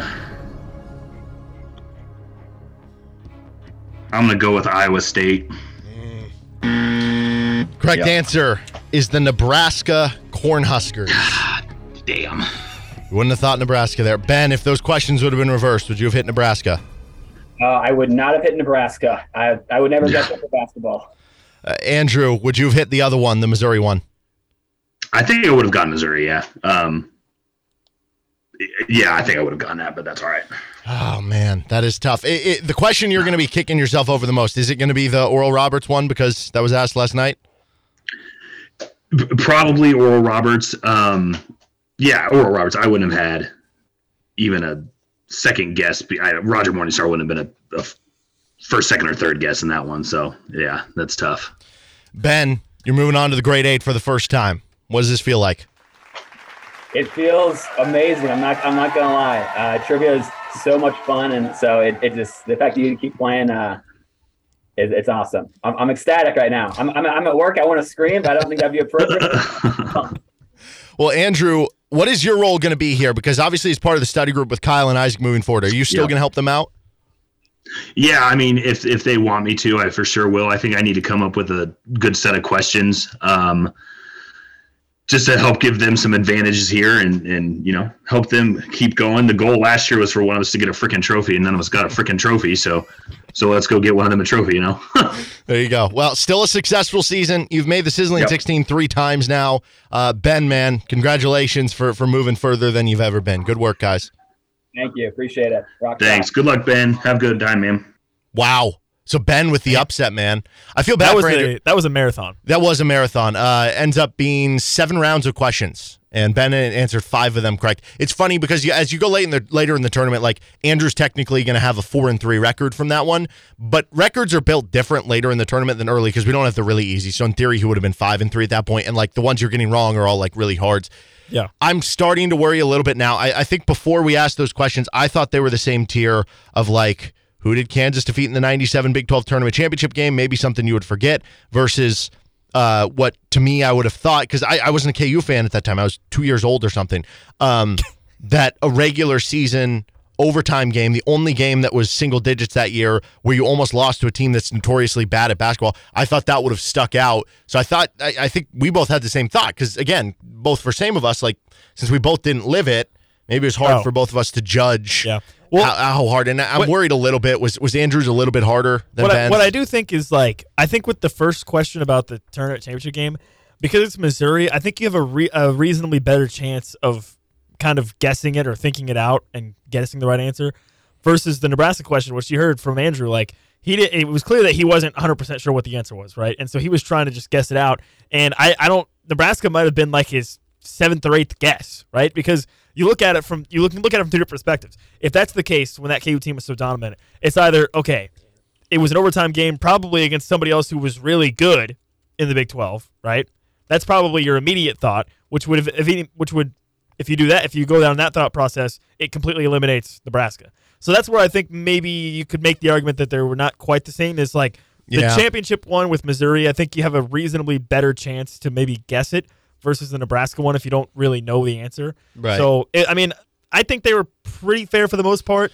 I guess maybe from the KU fan perspective, like KU fans might have a better recollection of games against Missouri because of the rivalry, which might make it a little easier as well. But I think they were pretty even for the most part, I would say. Yeah. I guess I think they're both hards. I think they're in the correct. Yeah. Like, obviously, if you know it, like Are Ben you did, which saying, answers so you should quickly. have paired them with other questions? Yeah, maybe. I feel like maybe in hindsight. And maybe I could have added the context of, well, it was a Big 12 North team for the second one to equal it out a little bit more. But then again, that wouldn't have changed him guessing Iowa State. So I don't know. I do feel bad for Andrew, but I guess it's unfortunate. Like, I feel bad saying this, but sometimes, like, I can't get every question exactly perfect. Sometimes and the call doesn't go your way. I know Andrew knows that. Sometimes if that. you're Devontae Graham, you get called for a foul against But it doesn't Villanova. make me feel any less bad. So I feel bad for him. But again, I feel good for Ben also. Yeah. So well, like we talked about, we're at the stage of the tournament where you don't want anybody to lose, right? Like you're rooting for everybody. Yep. All right, we have two more trivia matchups coming up today. One more this hour. This is RCST Trivia on KLWN. Depend on it. Welcome back into RCST Trivia, brought to you by Johnny's Tavern, Pella Windows and Doors, 23rd Street Brewery, River Rat Print and Skate, Mini Jerseys, Jayhawk Trophy, Home Field Apparel, Sporting KC2, McDonald's, and Mr. D's Auto Wash. We are headed over to the 23rd Street Brewery region, where it'll be the 3-seed Andrew Wymore versus the 7-seed Eli Loney to take on Brian Rainey in the next round. 23rd Street Brewery, one of our title sponsors. Great spot to watch all the games. Check out the patio, perfect for the heating weather. You can even bring your dog out there. They've got great service, great beer, and great food as well. Try the new Fitzgerald Reuben, any of the great sandwiches, burgers, pastas, appetizers. Check them out in Lawrence with 23rd Street Brewery. So Eli has certainly been a brash competitor here. What are your thoughts on him taking on Andrew Wymore, who survived that controversial, really easy round a week ago? Yeah, I was thinking about this. Would there be a better storyline matchup than Brian Rainey, the darling of the tournament, versus Eli in the Grade A? Wouldn't that be the best storyline matchup for the tournament, potentially? Just from a standpoint of, like, wholesome versus I don't know. Getting under... bombastic, I guess might be a good word. That's a good word. Bombastic's a good word.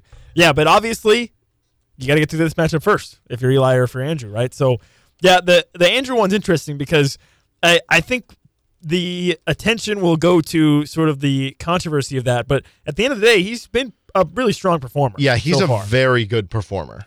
Yeah, so a lot of people are going to focus on that sort of potential mishap that he had in the really easy, but this is still a very, very tough competitor, and I think the great thing about Eli is that I know he won't overlook anybody, right? He's definitely the type that's not going to overlook his opponent, so that, to me, sets it up for what should be a pretty good matchup. Well, there's part of me, too, that wonders with that controversial type of thing, does that almost give you new life where you feel like, oh, no, I could have, like, I was very close to losing. Now I have second life. Now I have second win. Oh, yeah. You know? It's like you're the number one seed, and there's like 3 minutes left in the first half, and you're tied with your 16, and it's like, what is going on? What are we doing?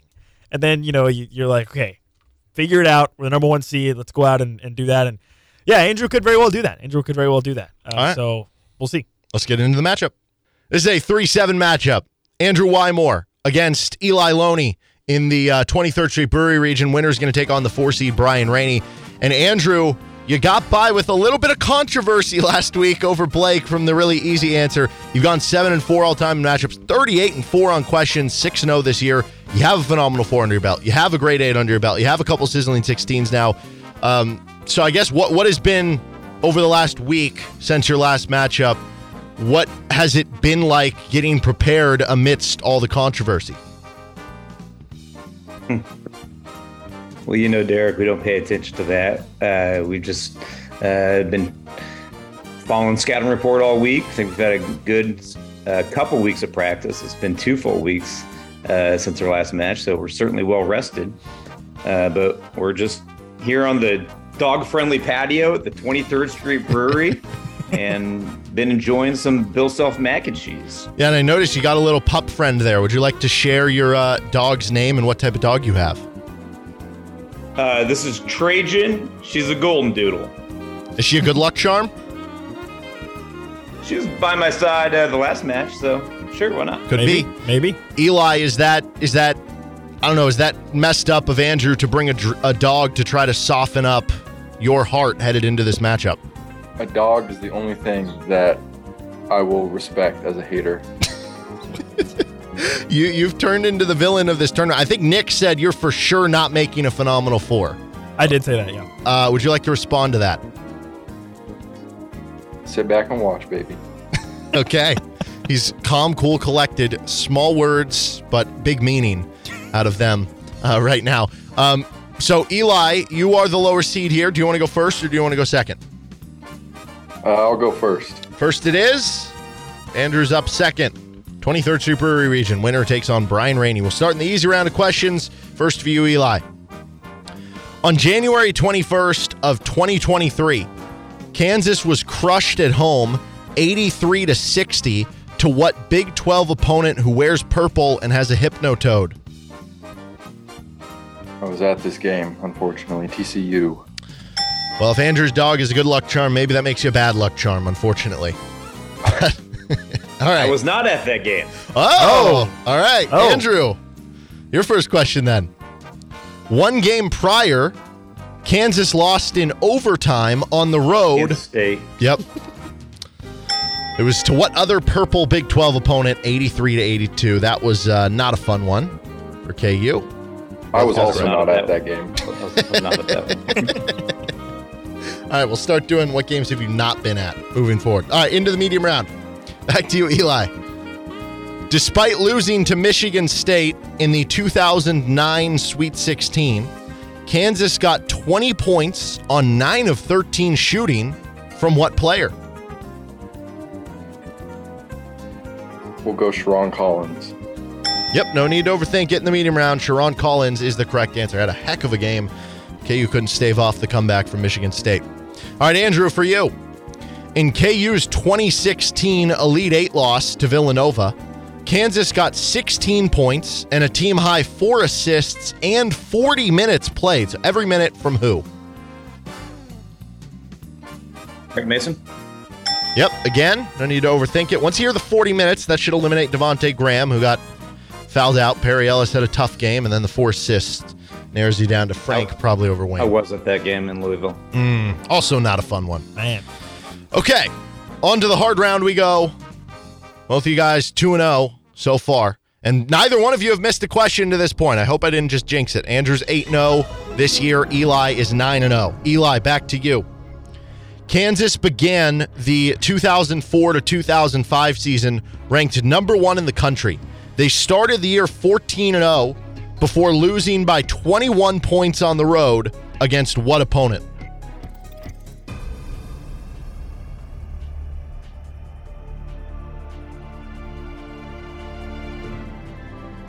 I got no idea, so I'll just throw out a Big 12 name. We'll go Oklahoma State. It was prior to Big 12 play. The correct answer is Villanova. That was the game that KU wore the red uniforms, and then Bill Self was like, I ain't wearing those again until I think Devontae Graham convinced him to on senior day, or maybe it was Frank Mason. I don't know. Either way. All right, Andrew. I was at that game.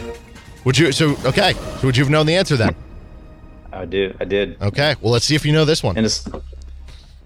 Kansas wouldn't lose again that season in 04-05 until February 14th in a double overtime loss. With a little I guess, I don't know. Those are extra bonus points for answering early. You can get in trouble there because who knows where the context is going to go, but you hit them both times this time. Texas Tech was the double overtime loss that year. I forget the name of the guy, but some guy for Tech went off for like 40 points or something. I could be wrong there. Started with a Z, or maybe that's a different year. I don't know. I thought it was that year, but yeah, it was one of those losses. And weirdly enough, I know Bill Self had his worst road record in Lubbock, even over Stillwater for a while there. But Andrew, you move on, and that was a impressive performance, nailing 2 questions before the question even came through. You're headed to your second grade 8. Does this one feel better or the same than the last one a couple years ago? The same. We've said before that we take all of these as just a series of 2-game tournaments. So we're just moving on to the second round of this one. And we're going to enjoy the next couple days here at the 23rd Street Brewery still. That's right.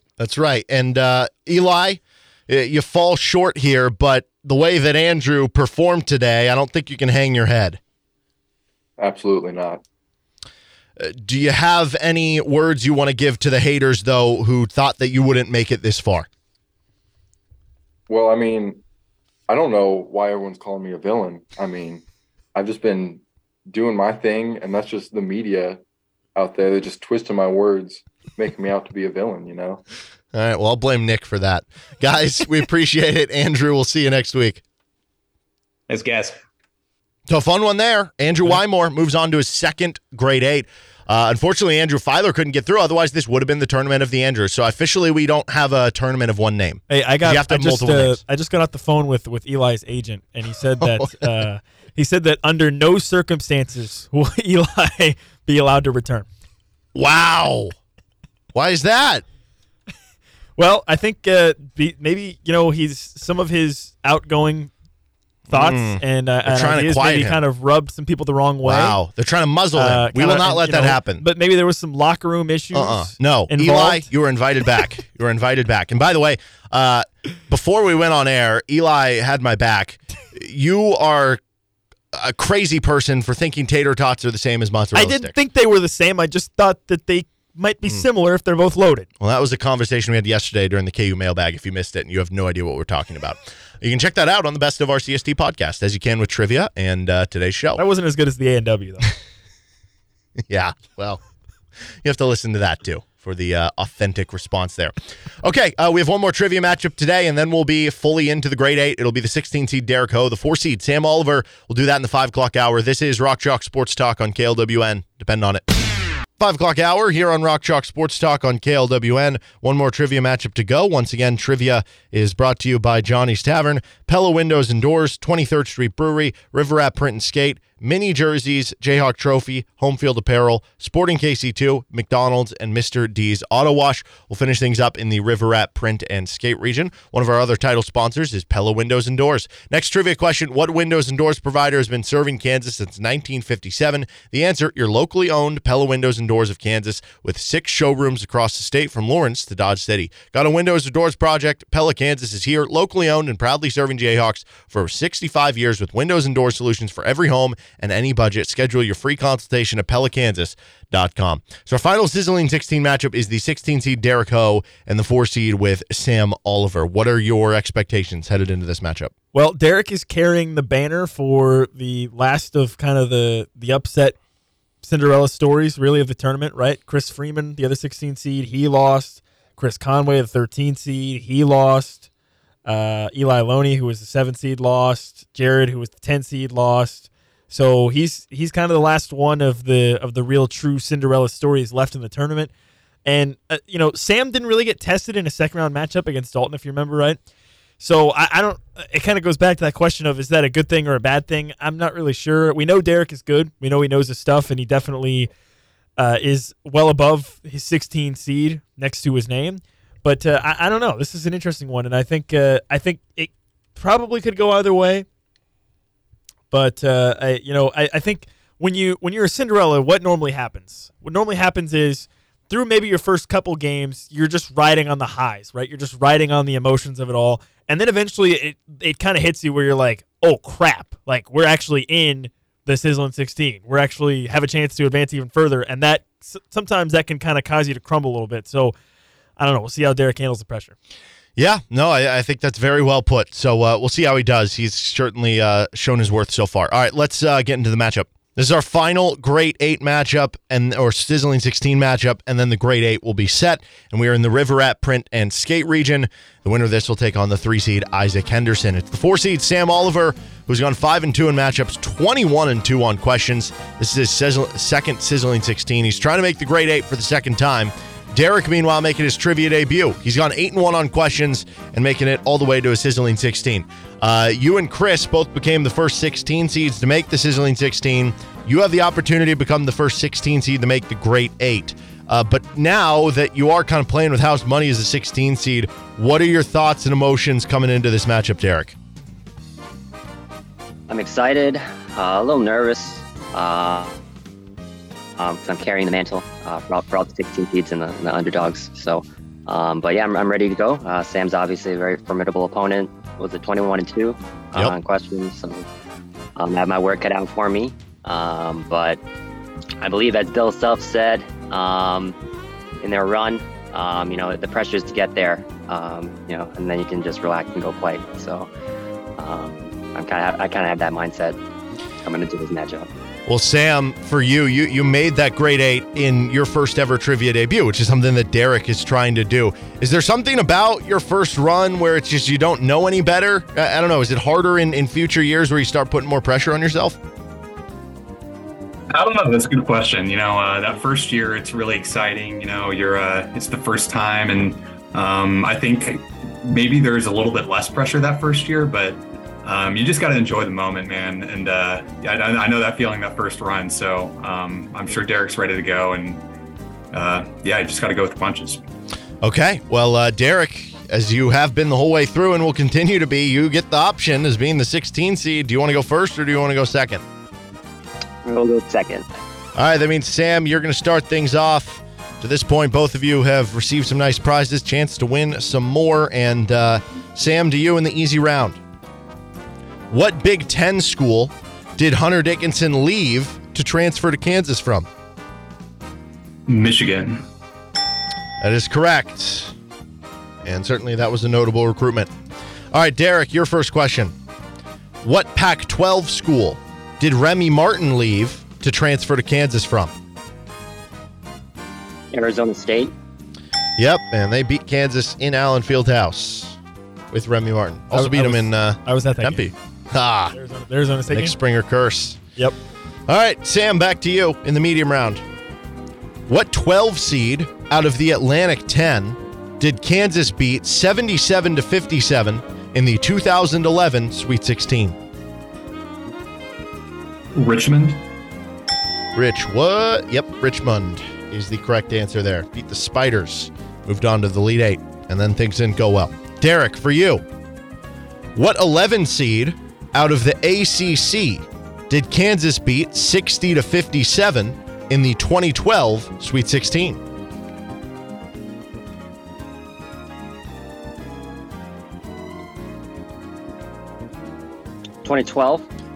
Yes, 2012 Sweet 16. Yeah.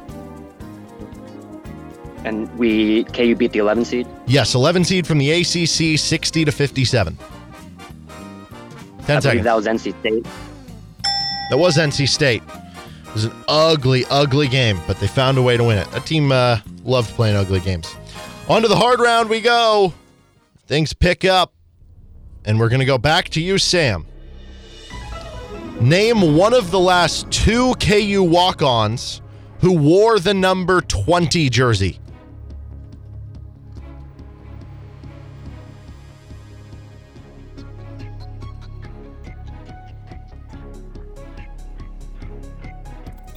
I feel confident about this, but I'm not. I don't know if I'm sure. Was Jankovic 20? Jankovic is number 20. He's worn it, and right before him was Garrett Lewinstra. Okay. For you, Derek, to keep us alive and move it to the really hard round. Name one of the last 2 KU walk-ons who wore the number 5.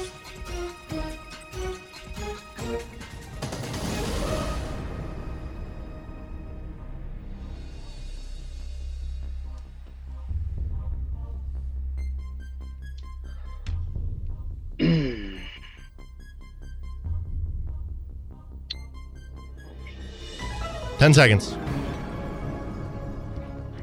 I have no idea. Lob out a walk-on. This is wrong. I'm going to say Kyle Cuff.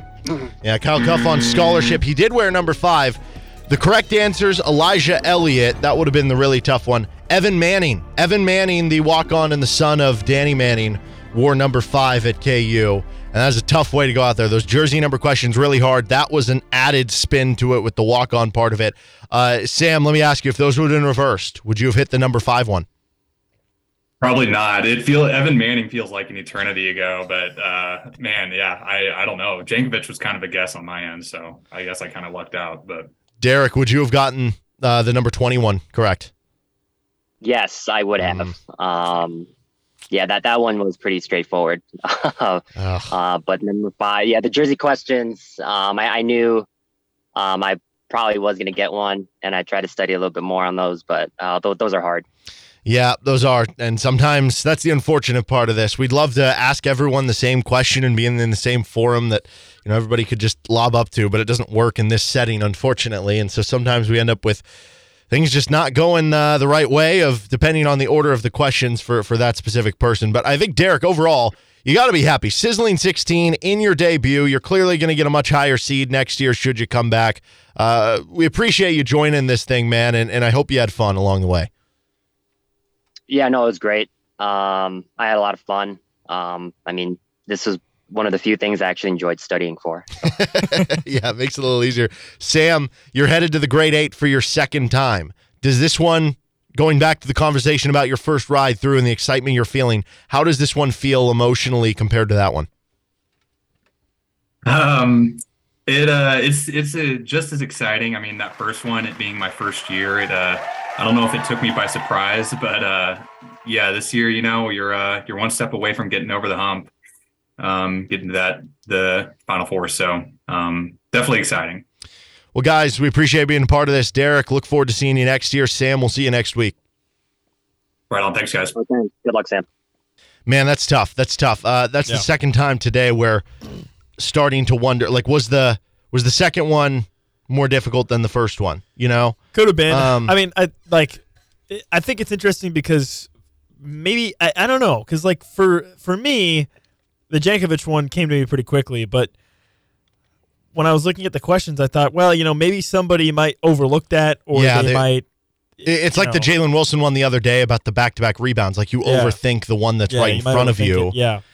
So I think that's there. And then if you don't remember, if you overthink the thing in front of you, you're not going to remember Garrett Lewinstra. He was here for a year. As much as I remember Garrett Lewinstra coming to KU, and it was a big deal. I loved calling his games at Free State, but I didn't remember he wore number 20 because he was only there for a year, right? Yeah, that's true. That's tough to remember. Whereas I think I don't even know who Elijah Elliott is. If you were ranking the most likely of which of those four guys you were going to recall, one was Jankovic, two would be Evan Manning, three to me would be Elijah Elliott, and four would be Garrett Lewinstra. I don't even know who Elijah Elliott is. He was on the team for a couple of years. He came from Texas. I want to say he even transferred in possibly from some other school. I could be wrong about that. I don't remember. But yeah, man, the Evan Manning one is the one that sticks out to me. See, that's interesting because that is one where it's to me, I went to school when Evan Manning was at KU. Yeah. And it's one of those things with walk-ons where whoever the walk-on is when you're at school is a beloved player, right? Yes. And everybody remembers Tyler Self or Evan Manning when it's your year.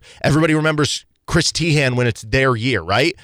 And so for me, maybe Evan Manning is more memorable because he was one of my years, and maybe that's a fault in me thinking that was more memorable because I very, very vehemently remember Evan Manning being number 5. But then again, that was 8 years ago, so maybe you'd think there was another guy who wore it between then. But again, the key word being walk-on. So if you were a regular player who wore number 5, that would kind of reset the clock there. So I don't know. I guess the more I'm talking it out, I think they are kind of fair, but I can understand why.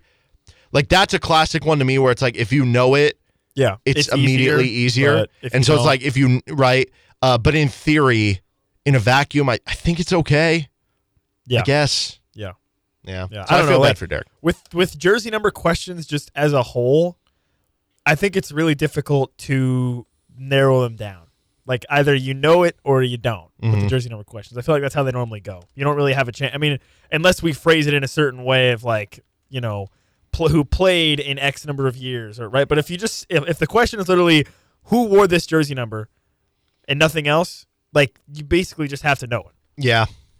Otherwise, it's going to be really, really tough to try to figure it out. Yeah. Well, Sam has passed every test so far. All right. Grade 8 is set.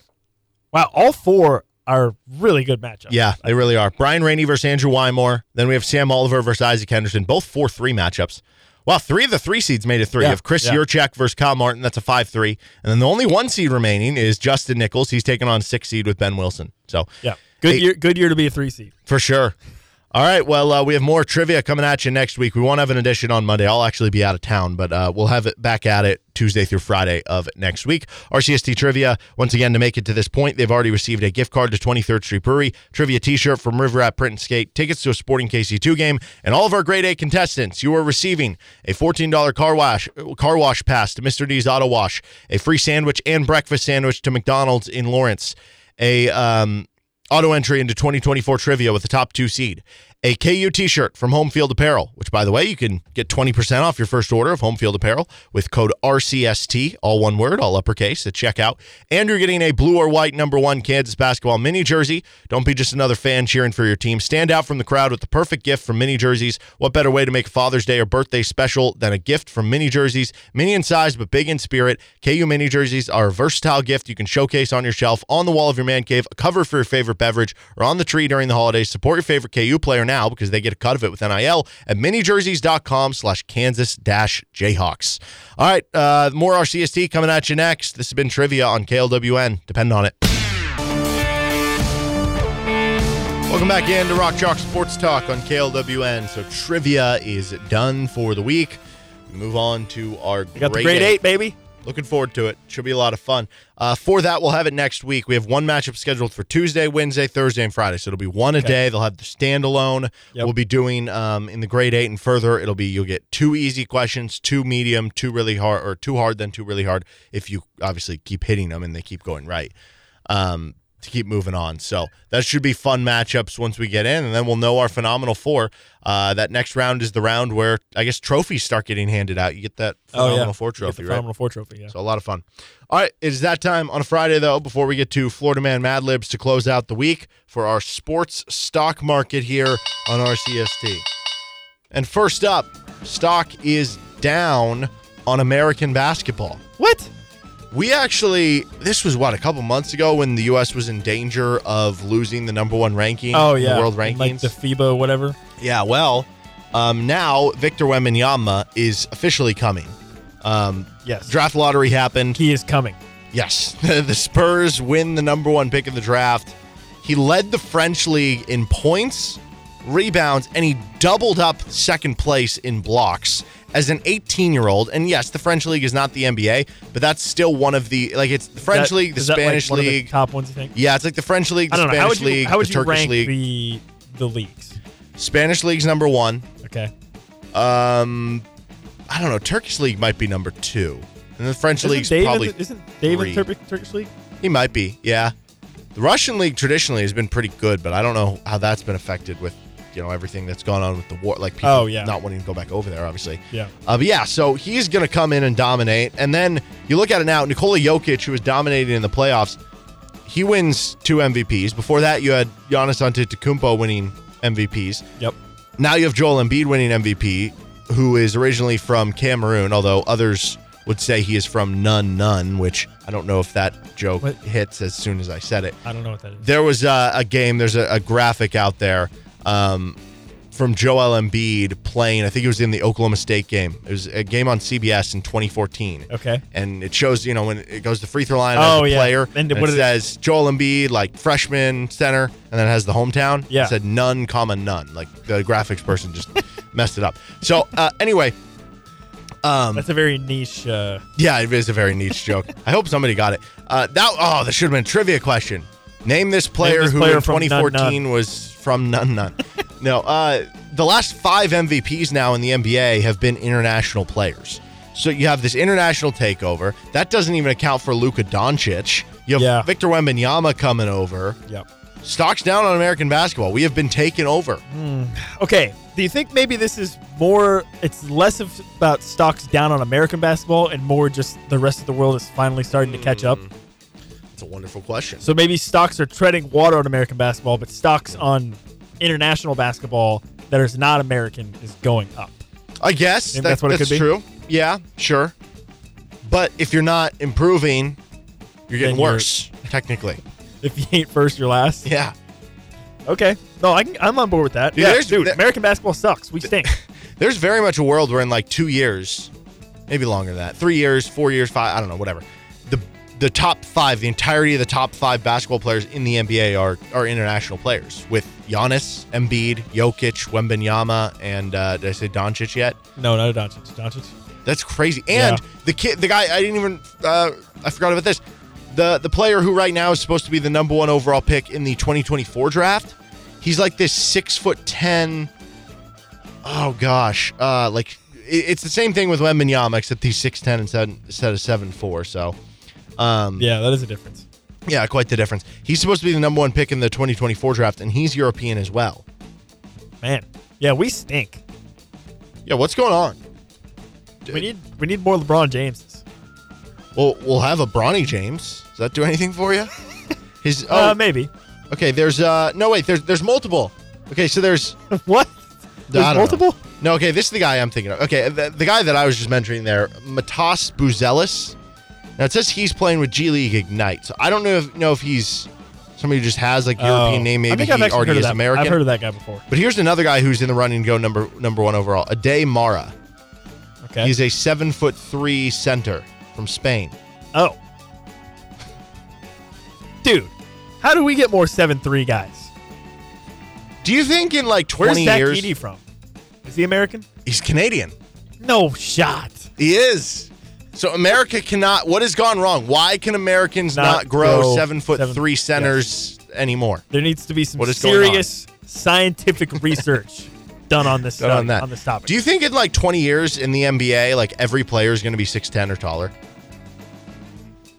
Like, or maybe point guards. I don't think there's enough of them. Instead of like 6'3", point guards will now be 6'6". Like everybody will be up 3 inches. I don't think there's enough people of that size.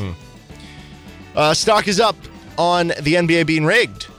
Some are saying that with the Spurs winning that number 1 overall pick, it's rigged. It was rigged. The Pistons, who were supposed to have the number 1 pick, they dropped 5. Spurs tank for the first time in 20 years. And they win it. And they get like Wembanyama. No, but not only do they win it when it's a year where you've got a LeBron James level player. Right. And it's like, the last time they had this opportunity, they got Tim Duncan. The time before that, David Robinson. Yeah, exactly. Like, this keeps happening to them.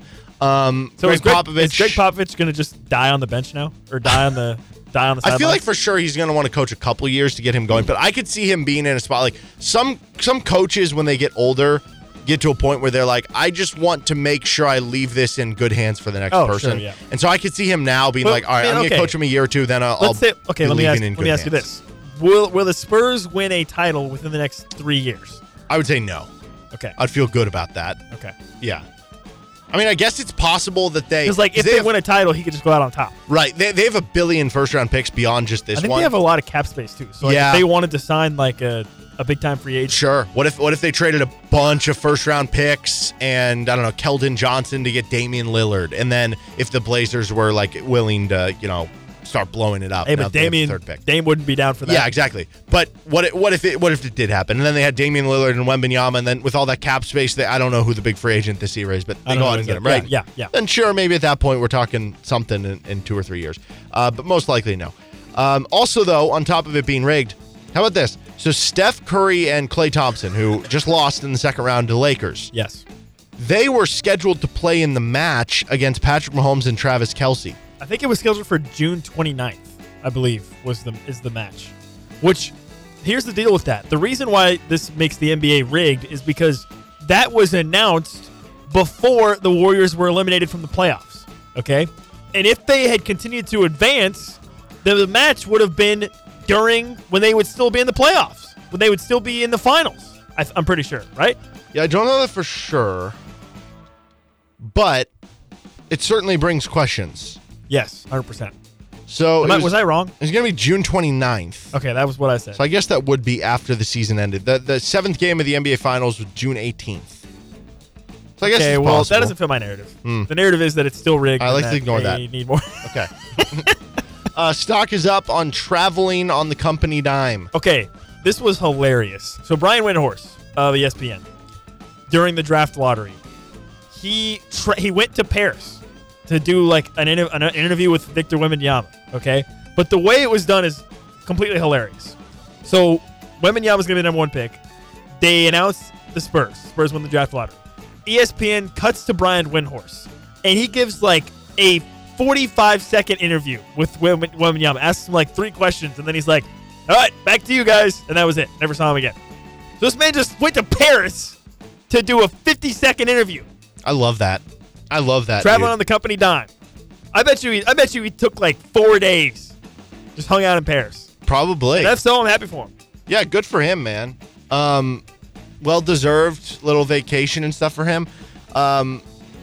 What did they think they were going to get out of that? I don't understand. Why didn't they they just do like a Zoom or exactly. Just have a video call? Yeah. Because the other thing is, the draft lottery was happening at like 3 a.m. in France. Yeah. That's the other thing. So like it's literally 3 a.m. and Brian Windhorst is trying to interview Wembanyama. And it was just, I don't know. Stock is up on the bubble in the NBA counting because all 4 teams that were in the conference finals are now in the conference finals. So I think this, some people were saying that the bubble. Does this legitimize the bubble? Yes, it was an asterisk. I think this has to, right? Maybe. Do you think people bubble say Jamal Murray there's back. an asterisk around the bubble because of the fact the Lakers won? Like if another team would have won the finals in the bubble, do you think there would have been a narrative about the bubble being fake? Yeah, that's a good question. Probably, because I feel like people don't bring that up with like Baylor in basketball. Maybe that's just college basketball isn't as. But if you remember right, the bubble for like NBA, COVID happened in March of 2020. Mm-hmm. The NBA championships was in July, right, or whatever, June. Yeah. So it was like pretty close. Whereas like the tournament had a whole basically year. Yeah, you had the whole year after. It's just that the NCAA tournament was played inside with I guess there were some fans allowed, but realistically it was a bubble. Yeah, I don't know. Maybe that is a good question because it was the Lakers and it was LeBron.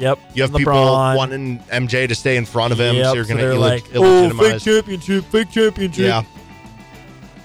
Okay. But Jamal Murray, he's back. Yeah, looks very. I mean, he was struggling the first 3 quarters last night, and then just could not miss in the fourth. Yeah. Stock is up on missing an NFL playoff game. So, what? The NFL has struck a 1-year deal with NBC in the range of $110 million, according to the Wall Street Journal, for the service to exclusively carry one wild card game on Peacock this season. So not on NBC, on Peacock. Now, the good news, if it is the Chiefs, the market of the 2 teams will still be able to watch it locally. Oh, okay, so if it is the Chiefs, you'll still be able to watch it on NBC. But if it's not the Chiefs, you either got to get Peacock or you got to not watch the game. So pick now. This sucks. Make your stand. Make your stand and stick to it. What are you going to do? I'm not doing it. Okay. I'm not getting Peacock. Here's what's so stupid with this crap, man. Is all these companies, they see like Netflix and Hulu, whatever, streaming services. They're like, oh my God, we have to have a streaming service. Streaming services. Well, then they realize that people aren't just going to pay $10 a month 10 times for every streaming service, okay? They're just going to pay for whichever ones they like the most. So now you get like Peacock and Paramount Plus and this other crap where they're like, whoa, why aren't people subscribing to our crap? Why aren't people subscribing? So then they do this. They're like, oh, I know, genius idea. Let's put some crap that people actually want to watch and force them to buy a Peacock. It's stupid. It's ridiculous. Yeah. Yeah, this is annoying. But this is a good business plan for them, I guess. Like $110 million for one game sounds like a lot, but I guess, I don't know, is it going to work out? It's not a good business plan. A lot of people are just going to cancel. They're going to buy it, and then they'll pay the $10 for the 1 month, and then they cancel it. 100%. I guess they'll get a few stragglers who forget to cancel, but I don't know. That's the thing about it, actually. I actually think that a lot of these companies make like a significant amount of money off of people not remembering what they're subscribed to. Well, that's why there have been apps developed now where you write down and you link everything that you're subscribed to, and it will tell you what you have and be like, do you want to cancel this? I mean, I'm guessing like a pretty sizable chunk of their revenue, some of these streaming services, comes from people just forgetting they're subscribed. Mm-hmm. Yeah, probably. All right. Last one here. Stock's up on Chiefs fans getting really annoyed by Tony Romo. Jim Nantz says that he and Tony Romo could call up to 9 Kansas City Chiefs games this season. Okay. That's half their games. The arc of Tony Romo, to me, is fascinating. He goes from being like this football savant, Romo Demonstris, whatever. Okay. I messed that up. Anyways, he goes from like being this savant that everyone loves to like now everyone was kind of annoyed with him, which I was really confused by. So like, I like Tony Romo. I don't have any problem with Tony Romo. Tony Romo loves the Chiefs. Mm-hmm. So, I mean, unless you're just getting annoyed by him loving the Chiefs too much. But I don't really care. And listen, I've always maintained this point, which is if my team is playing on TV, so the Chiefs or KU, I guess those are the only two teams. Chiefs or KU. If they're playing on TV, generally speaking, it doesn't matter to me who's calling the game. I'm not really paying that much attention to them. I'm really focused just on the game, right? So I don't really care who's doing the game. That's fair. All right, we're going to take a timeout. That is our sports stock market. On to Florida Man Mad Libs next. This is RCST on KLWN. Depend on it. This is a Rock Chalk Sports Talk News Alert. Office say this man sold crack to an undercover police officer, all while wearing a shirt that said Coke on it. Ever wondered just how crazy headlines can get? And now the Broward Sheriff's Office is looking into this one. So if you recognize the defecating deviant dropping deuces on driveways, give Broward Crime Stoppers a call. Our headline experts have you covered. 42-year-old man was arrested for riding his bicycle on the front lawn of a Naples home and telling a woman inside he was an FBI agent. This is Florida Man Mad Libs with Derek Johnson, Nick Springer, and Sam Speck on Rock Chalk Sports Talk.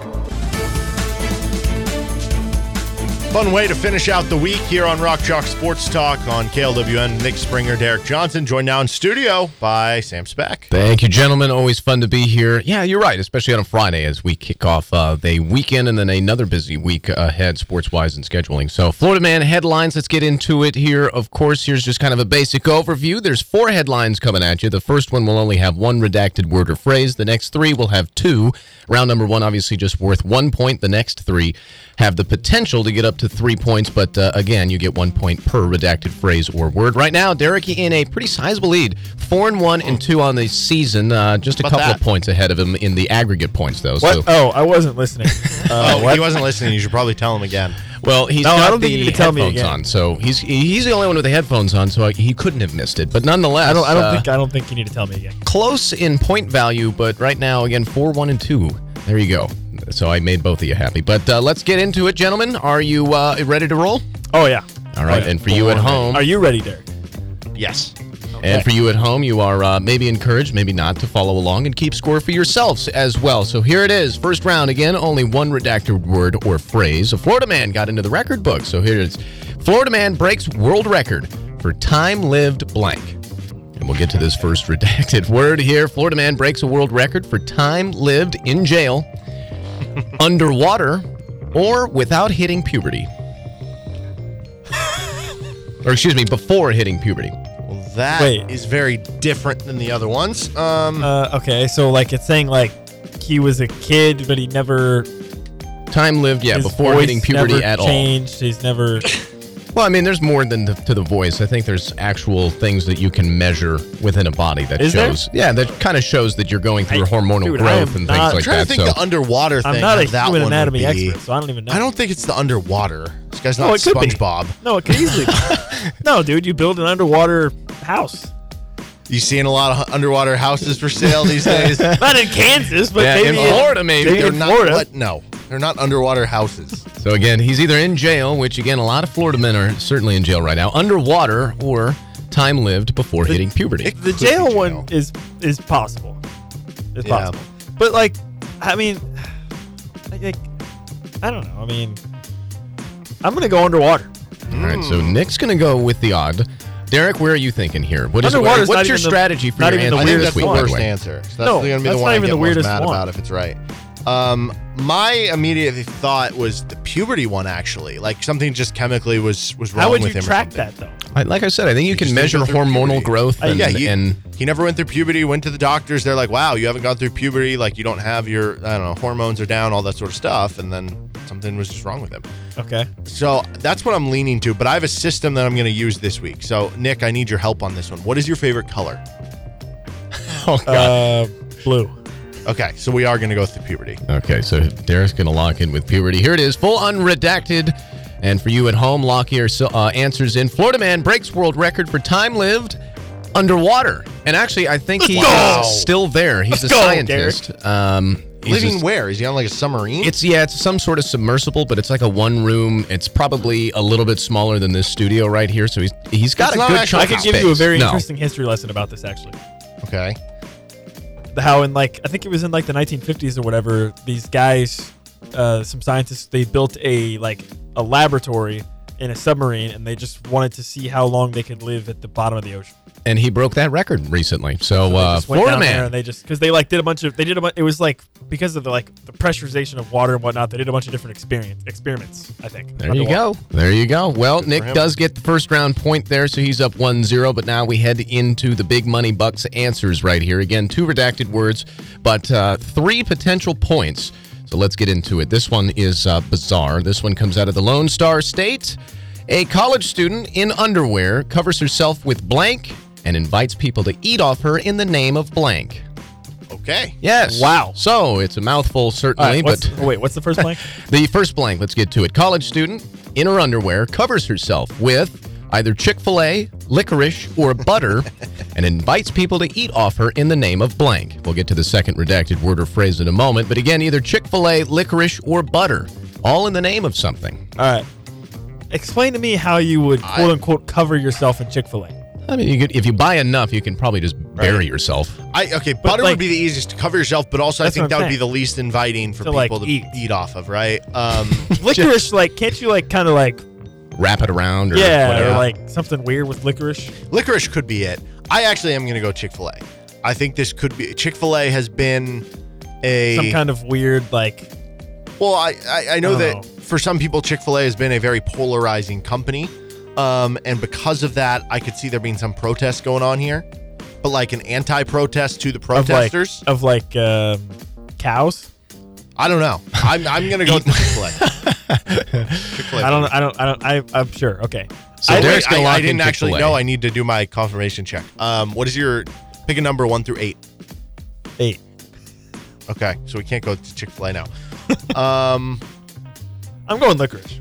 We're gonna go licorice as well. Okay, so both Nick and Derek locking in with licorice, something more that you can manipulate around the body. Oh, who knows? Who knows? We'll get to it here in a moment. But college student in her underwear covers herself with either Chick-fil-A, licorice, or butter and invites people to eat off her in the name of love, in the name of art, or in the name of freedom. See, now I think it's freedom. I think it was Chick-fil-A and freedom. You think it's Chick-fil-A and freedom? I think it's Chick-fil-A and freedom. I'm just going freedom. All right, Derek's going to go with freedom here. So again, either in the name of art, in the name of love, or in the name of freedom. I'm going to go with art. So Nick's going to lock in with art here. Are you both you boys locked in, or are you? I feel pretty good about mine. I feel good. Yeah. Pretty solidified on the second one. All right, here it is. The full unredacted headline: a college student in her underwear covers herself with Chick-fil-A and invites people to eat off her in the name of art. Oh, let's go. Bingo. See, I definitely thought if it was Chick-fil-A, it would have been freedom. We both got a point there. So no, now wait, I'm no, you trying didn't to get any figure out- points. No, I didn't get any. I'm trying to figure out what about the Chick-fil-A made it art. I have What no about idea. any of it makes it art? It doesn't make Maybe sense. She did a art thing with the Twizzlers. I think she was an art Cool way. student. It was at Texas State University. Okay. What I still don't So- understand is how you cover yourself at Chick-fil-A. It would just fall off. Yeah, well, and Slow again, you down. buy enough. No. What, That doesn't what do make you mean, sense. No, you set it on your stomach. It's not. Yeah, but if you're covered, I don't think she is like literally. am I overthinking the Chick-fil-A? Yes, you were Maybe a overthinking little bit. this. And yeah, there's also sauce too. So I mean, you could Yeah. just cover that. They're just I being don't think vague. she's like literally like every single centimeter square of her body is covered in Chick-fil-A. Well, then what kind of art is that? Yeah. Not good art. Either way, Nick with a 2-0 lead now after the second round. Let's get into the third one That's here. not And fair. let's get down to the Sunshine State, Scoreboard. as this is the Florida Man Mad Overall Libs. scoreboard. The scoreboard says not 2-0. Overall scoreboard. Florida man pretends to blank, then throws blank at police officer. So again, we've got 2 redacted words or phrases here, but a Florida man pretends to pull weapon, do karate, or pass out, then throws blank at a police officer. Okay. I think passing out makes the most sense. Like, if the guy's like, the cops are chasing him, and he like pretends to faint, or he faints, whatever. And he's like, okay, if I just lay here and like play dead, then they'll just leave, or whatever. So I think that could be it. I like that thought, or maybe Like, police were listen, I mean, approaching him and he just. obviously he's a criminal, so he probably doesn't have the foresight to consider what would happen after that. But okay, what are the other options? So there's faint, Okay, pull weapon, do karate, or See, pass out. do karate, I think, is also a very viable answer. He's like, he did something and he's like, watch out, I know karate. He's trying to intimidate them or something? Yeah, he's going to try to karate chop them. So, Derek, what are your thoughts? I'm really torn, actually. I'm really torn. Pick a word. Watch or hammer? Hammer. All right, we're doing karate. Okay, so If Derek's doing with karate, I will go with passing out. All right. Nick's going to go with pass out. Now let's get to the second one. Again, a Florida man pretends to either pull weapon, do karate, or pass out, then throws lunch meat, his phone, or a baseball at a police officer. So again, either lunch meat, his phone, or baseball at the police officer here. All three very random and different items, certainly. Yeah. I'm just trying to think of a scenario in which he would have quick access to a baseball or lunch meat.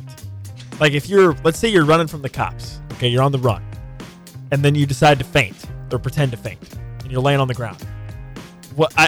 How are you acquiring a baseball or lunch meat? You just walk around with roast beef in your pocket? This is one of those where none of the first answers lead to none of the second. So this is literally all random. This is literally going to be all random. These are the best ones. Yeah, these are the worst. These are some of the funniest ones. Certainly some of the funniest ones. I don't know. I mean, phone, it's like, it makes the most sense, but also, given the randomness of the headline as it is, I feel like it might not be phone. So I'm going to go, I don't know. What do you think there? He thinks it's random, so I think he's probably just going to go figuring out. I will pick lunch meat. Okay, so Nick's going to go with the oddity. He thinks that he's got some roast beef on hand, ready to go. Derek, what are you thinking here? Turkey, what are the lunch meats are there? What is cold your cut ham, lunch meat? Pastrami. Me? Yeah. Roast beef. All right, then we're going with baseball. Give me a roast beef sandwich. All right, so he's going to go. Derek's going to go with baseball. Here it is, full unredacted. Again, actually from the Sunshine State. Florida man pretends to do karate, then throws lunch meat at police officer. So both coming away with a point there. Yeah, I guess the karate was more of an intimidation factor. Yep, that makes sense. I really thought it was 50-50 between feint and karate, so I don't feel bad about missing that one. And again, and Nick the lunch meat, man, I mean, I have no idea.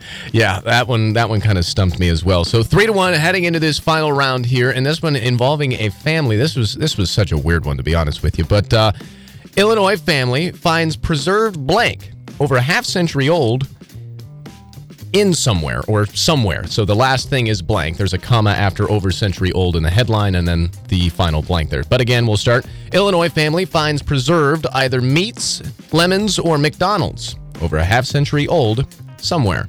And we'll get to the second redacted somewhere in just a moment. But again, either meats, lemons, or McDonald's. Okay, have you ever seen the things where like people take McDonald's French fries or like a quarter pounder, they put it in a jar and it like doesn't decay at all? You ever seen that?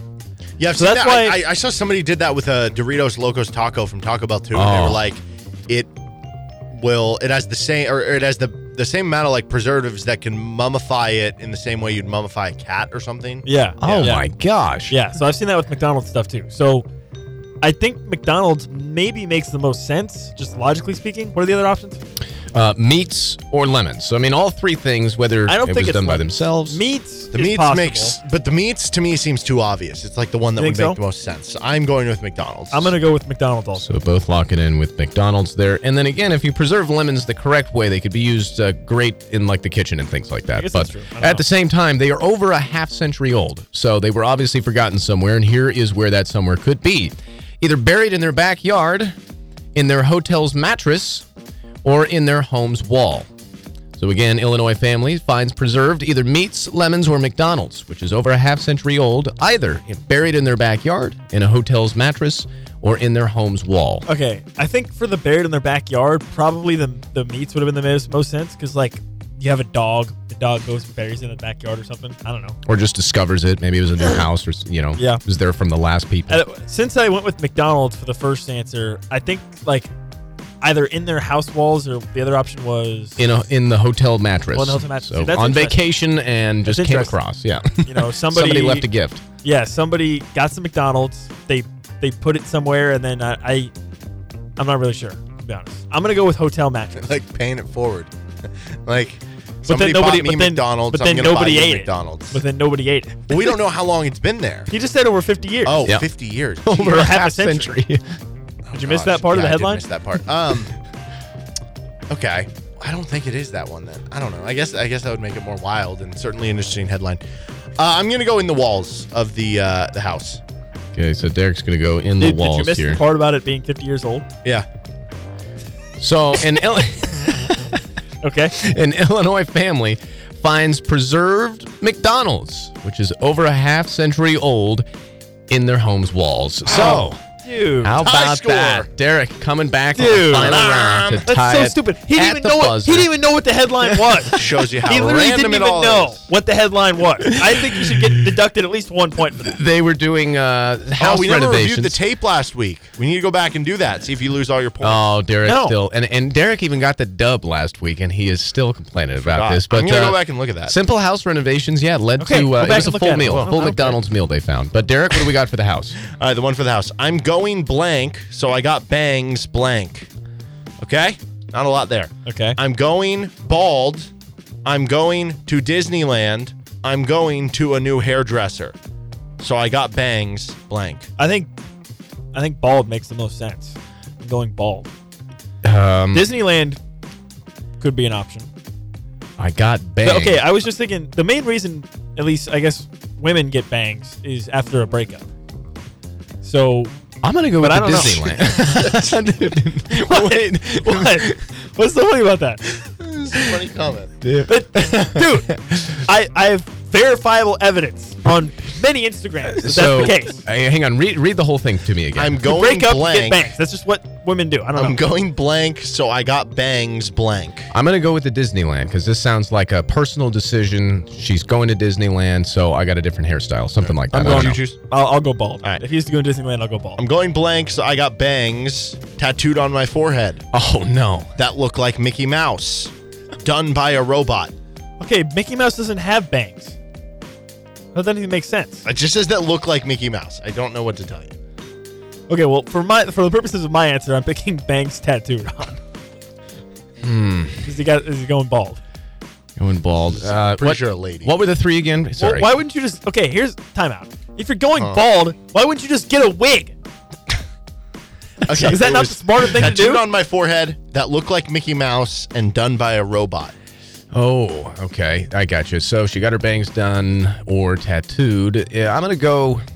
If she's going to Disney, that would make sense to look like Mickey Mouse, but I'm going to go by a robot. I mean, what the heck? We're already... I would go with the I'm going to a new hairdresser, that it is a robot. Oh, there you go. Would you let a robot cut your hair? Yeah, I think I would. So I'm going to lock in with that then. No. We'll lock in with that answer. The correct answer, I'm going bald, so I got bangs tattooed on my forehead. Dang it! Let's go! I knew it was either one of those two. And good job on the answers, by the way, because it led us down two direct streets, and that's exactly the challenge of it sometimes. Dude, I knew the Mickey Mouse was bait, so that's when I knew that I was right on the first one. Yeah. I knew you were baiting. Well, good job, gentlemen. And Derek with the comeback and tying things here this week. So you Wait, boys I will just stay want to there. say something real quick. Yeah, let's hear it. Every single headline Derek brings to the show, I get. Yeah, you're. I think right. you're You 6 have for 6 you're the last 3 smoking weeks. me. I mean, I am Recently. in Derek's head. Exactly. But again, gentlemen, thank you for including me in your fun. We will see you next time for Florida Man. He's Sam Speck with Nick Springer. I'm Derek Johnson. That'll do it for RCST today. Check out anything you missed on the Best of RCST podcast. KU Baseball coming at you in a little bit. This is KLWN. Depend on it. Thanks for listening to the Best of RCST podcast. And a reminder, you can catch our show Monday through Friday from 3 to 6 live on KLWN in Lawrence, 101.7 FM, 1320 AM, or anywhere you're online at klwn.com or the KLWN app. Thanks for listening.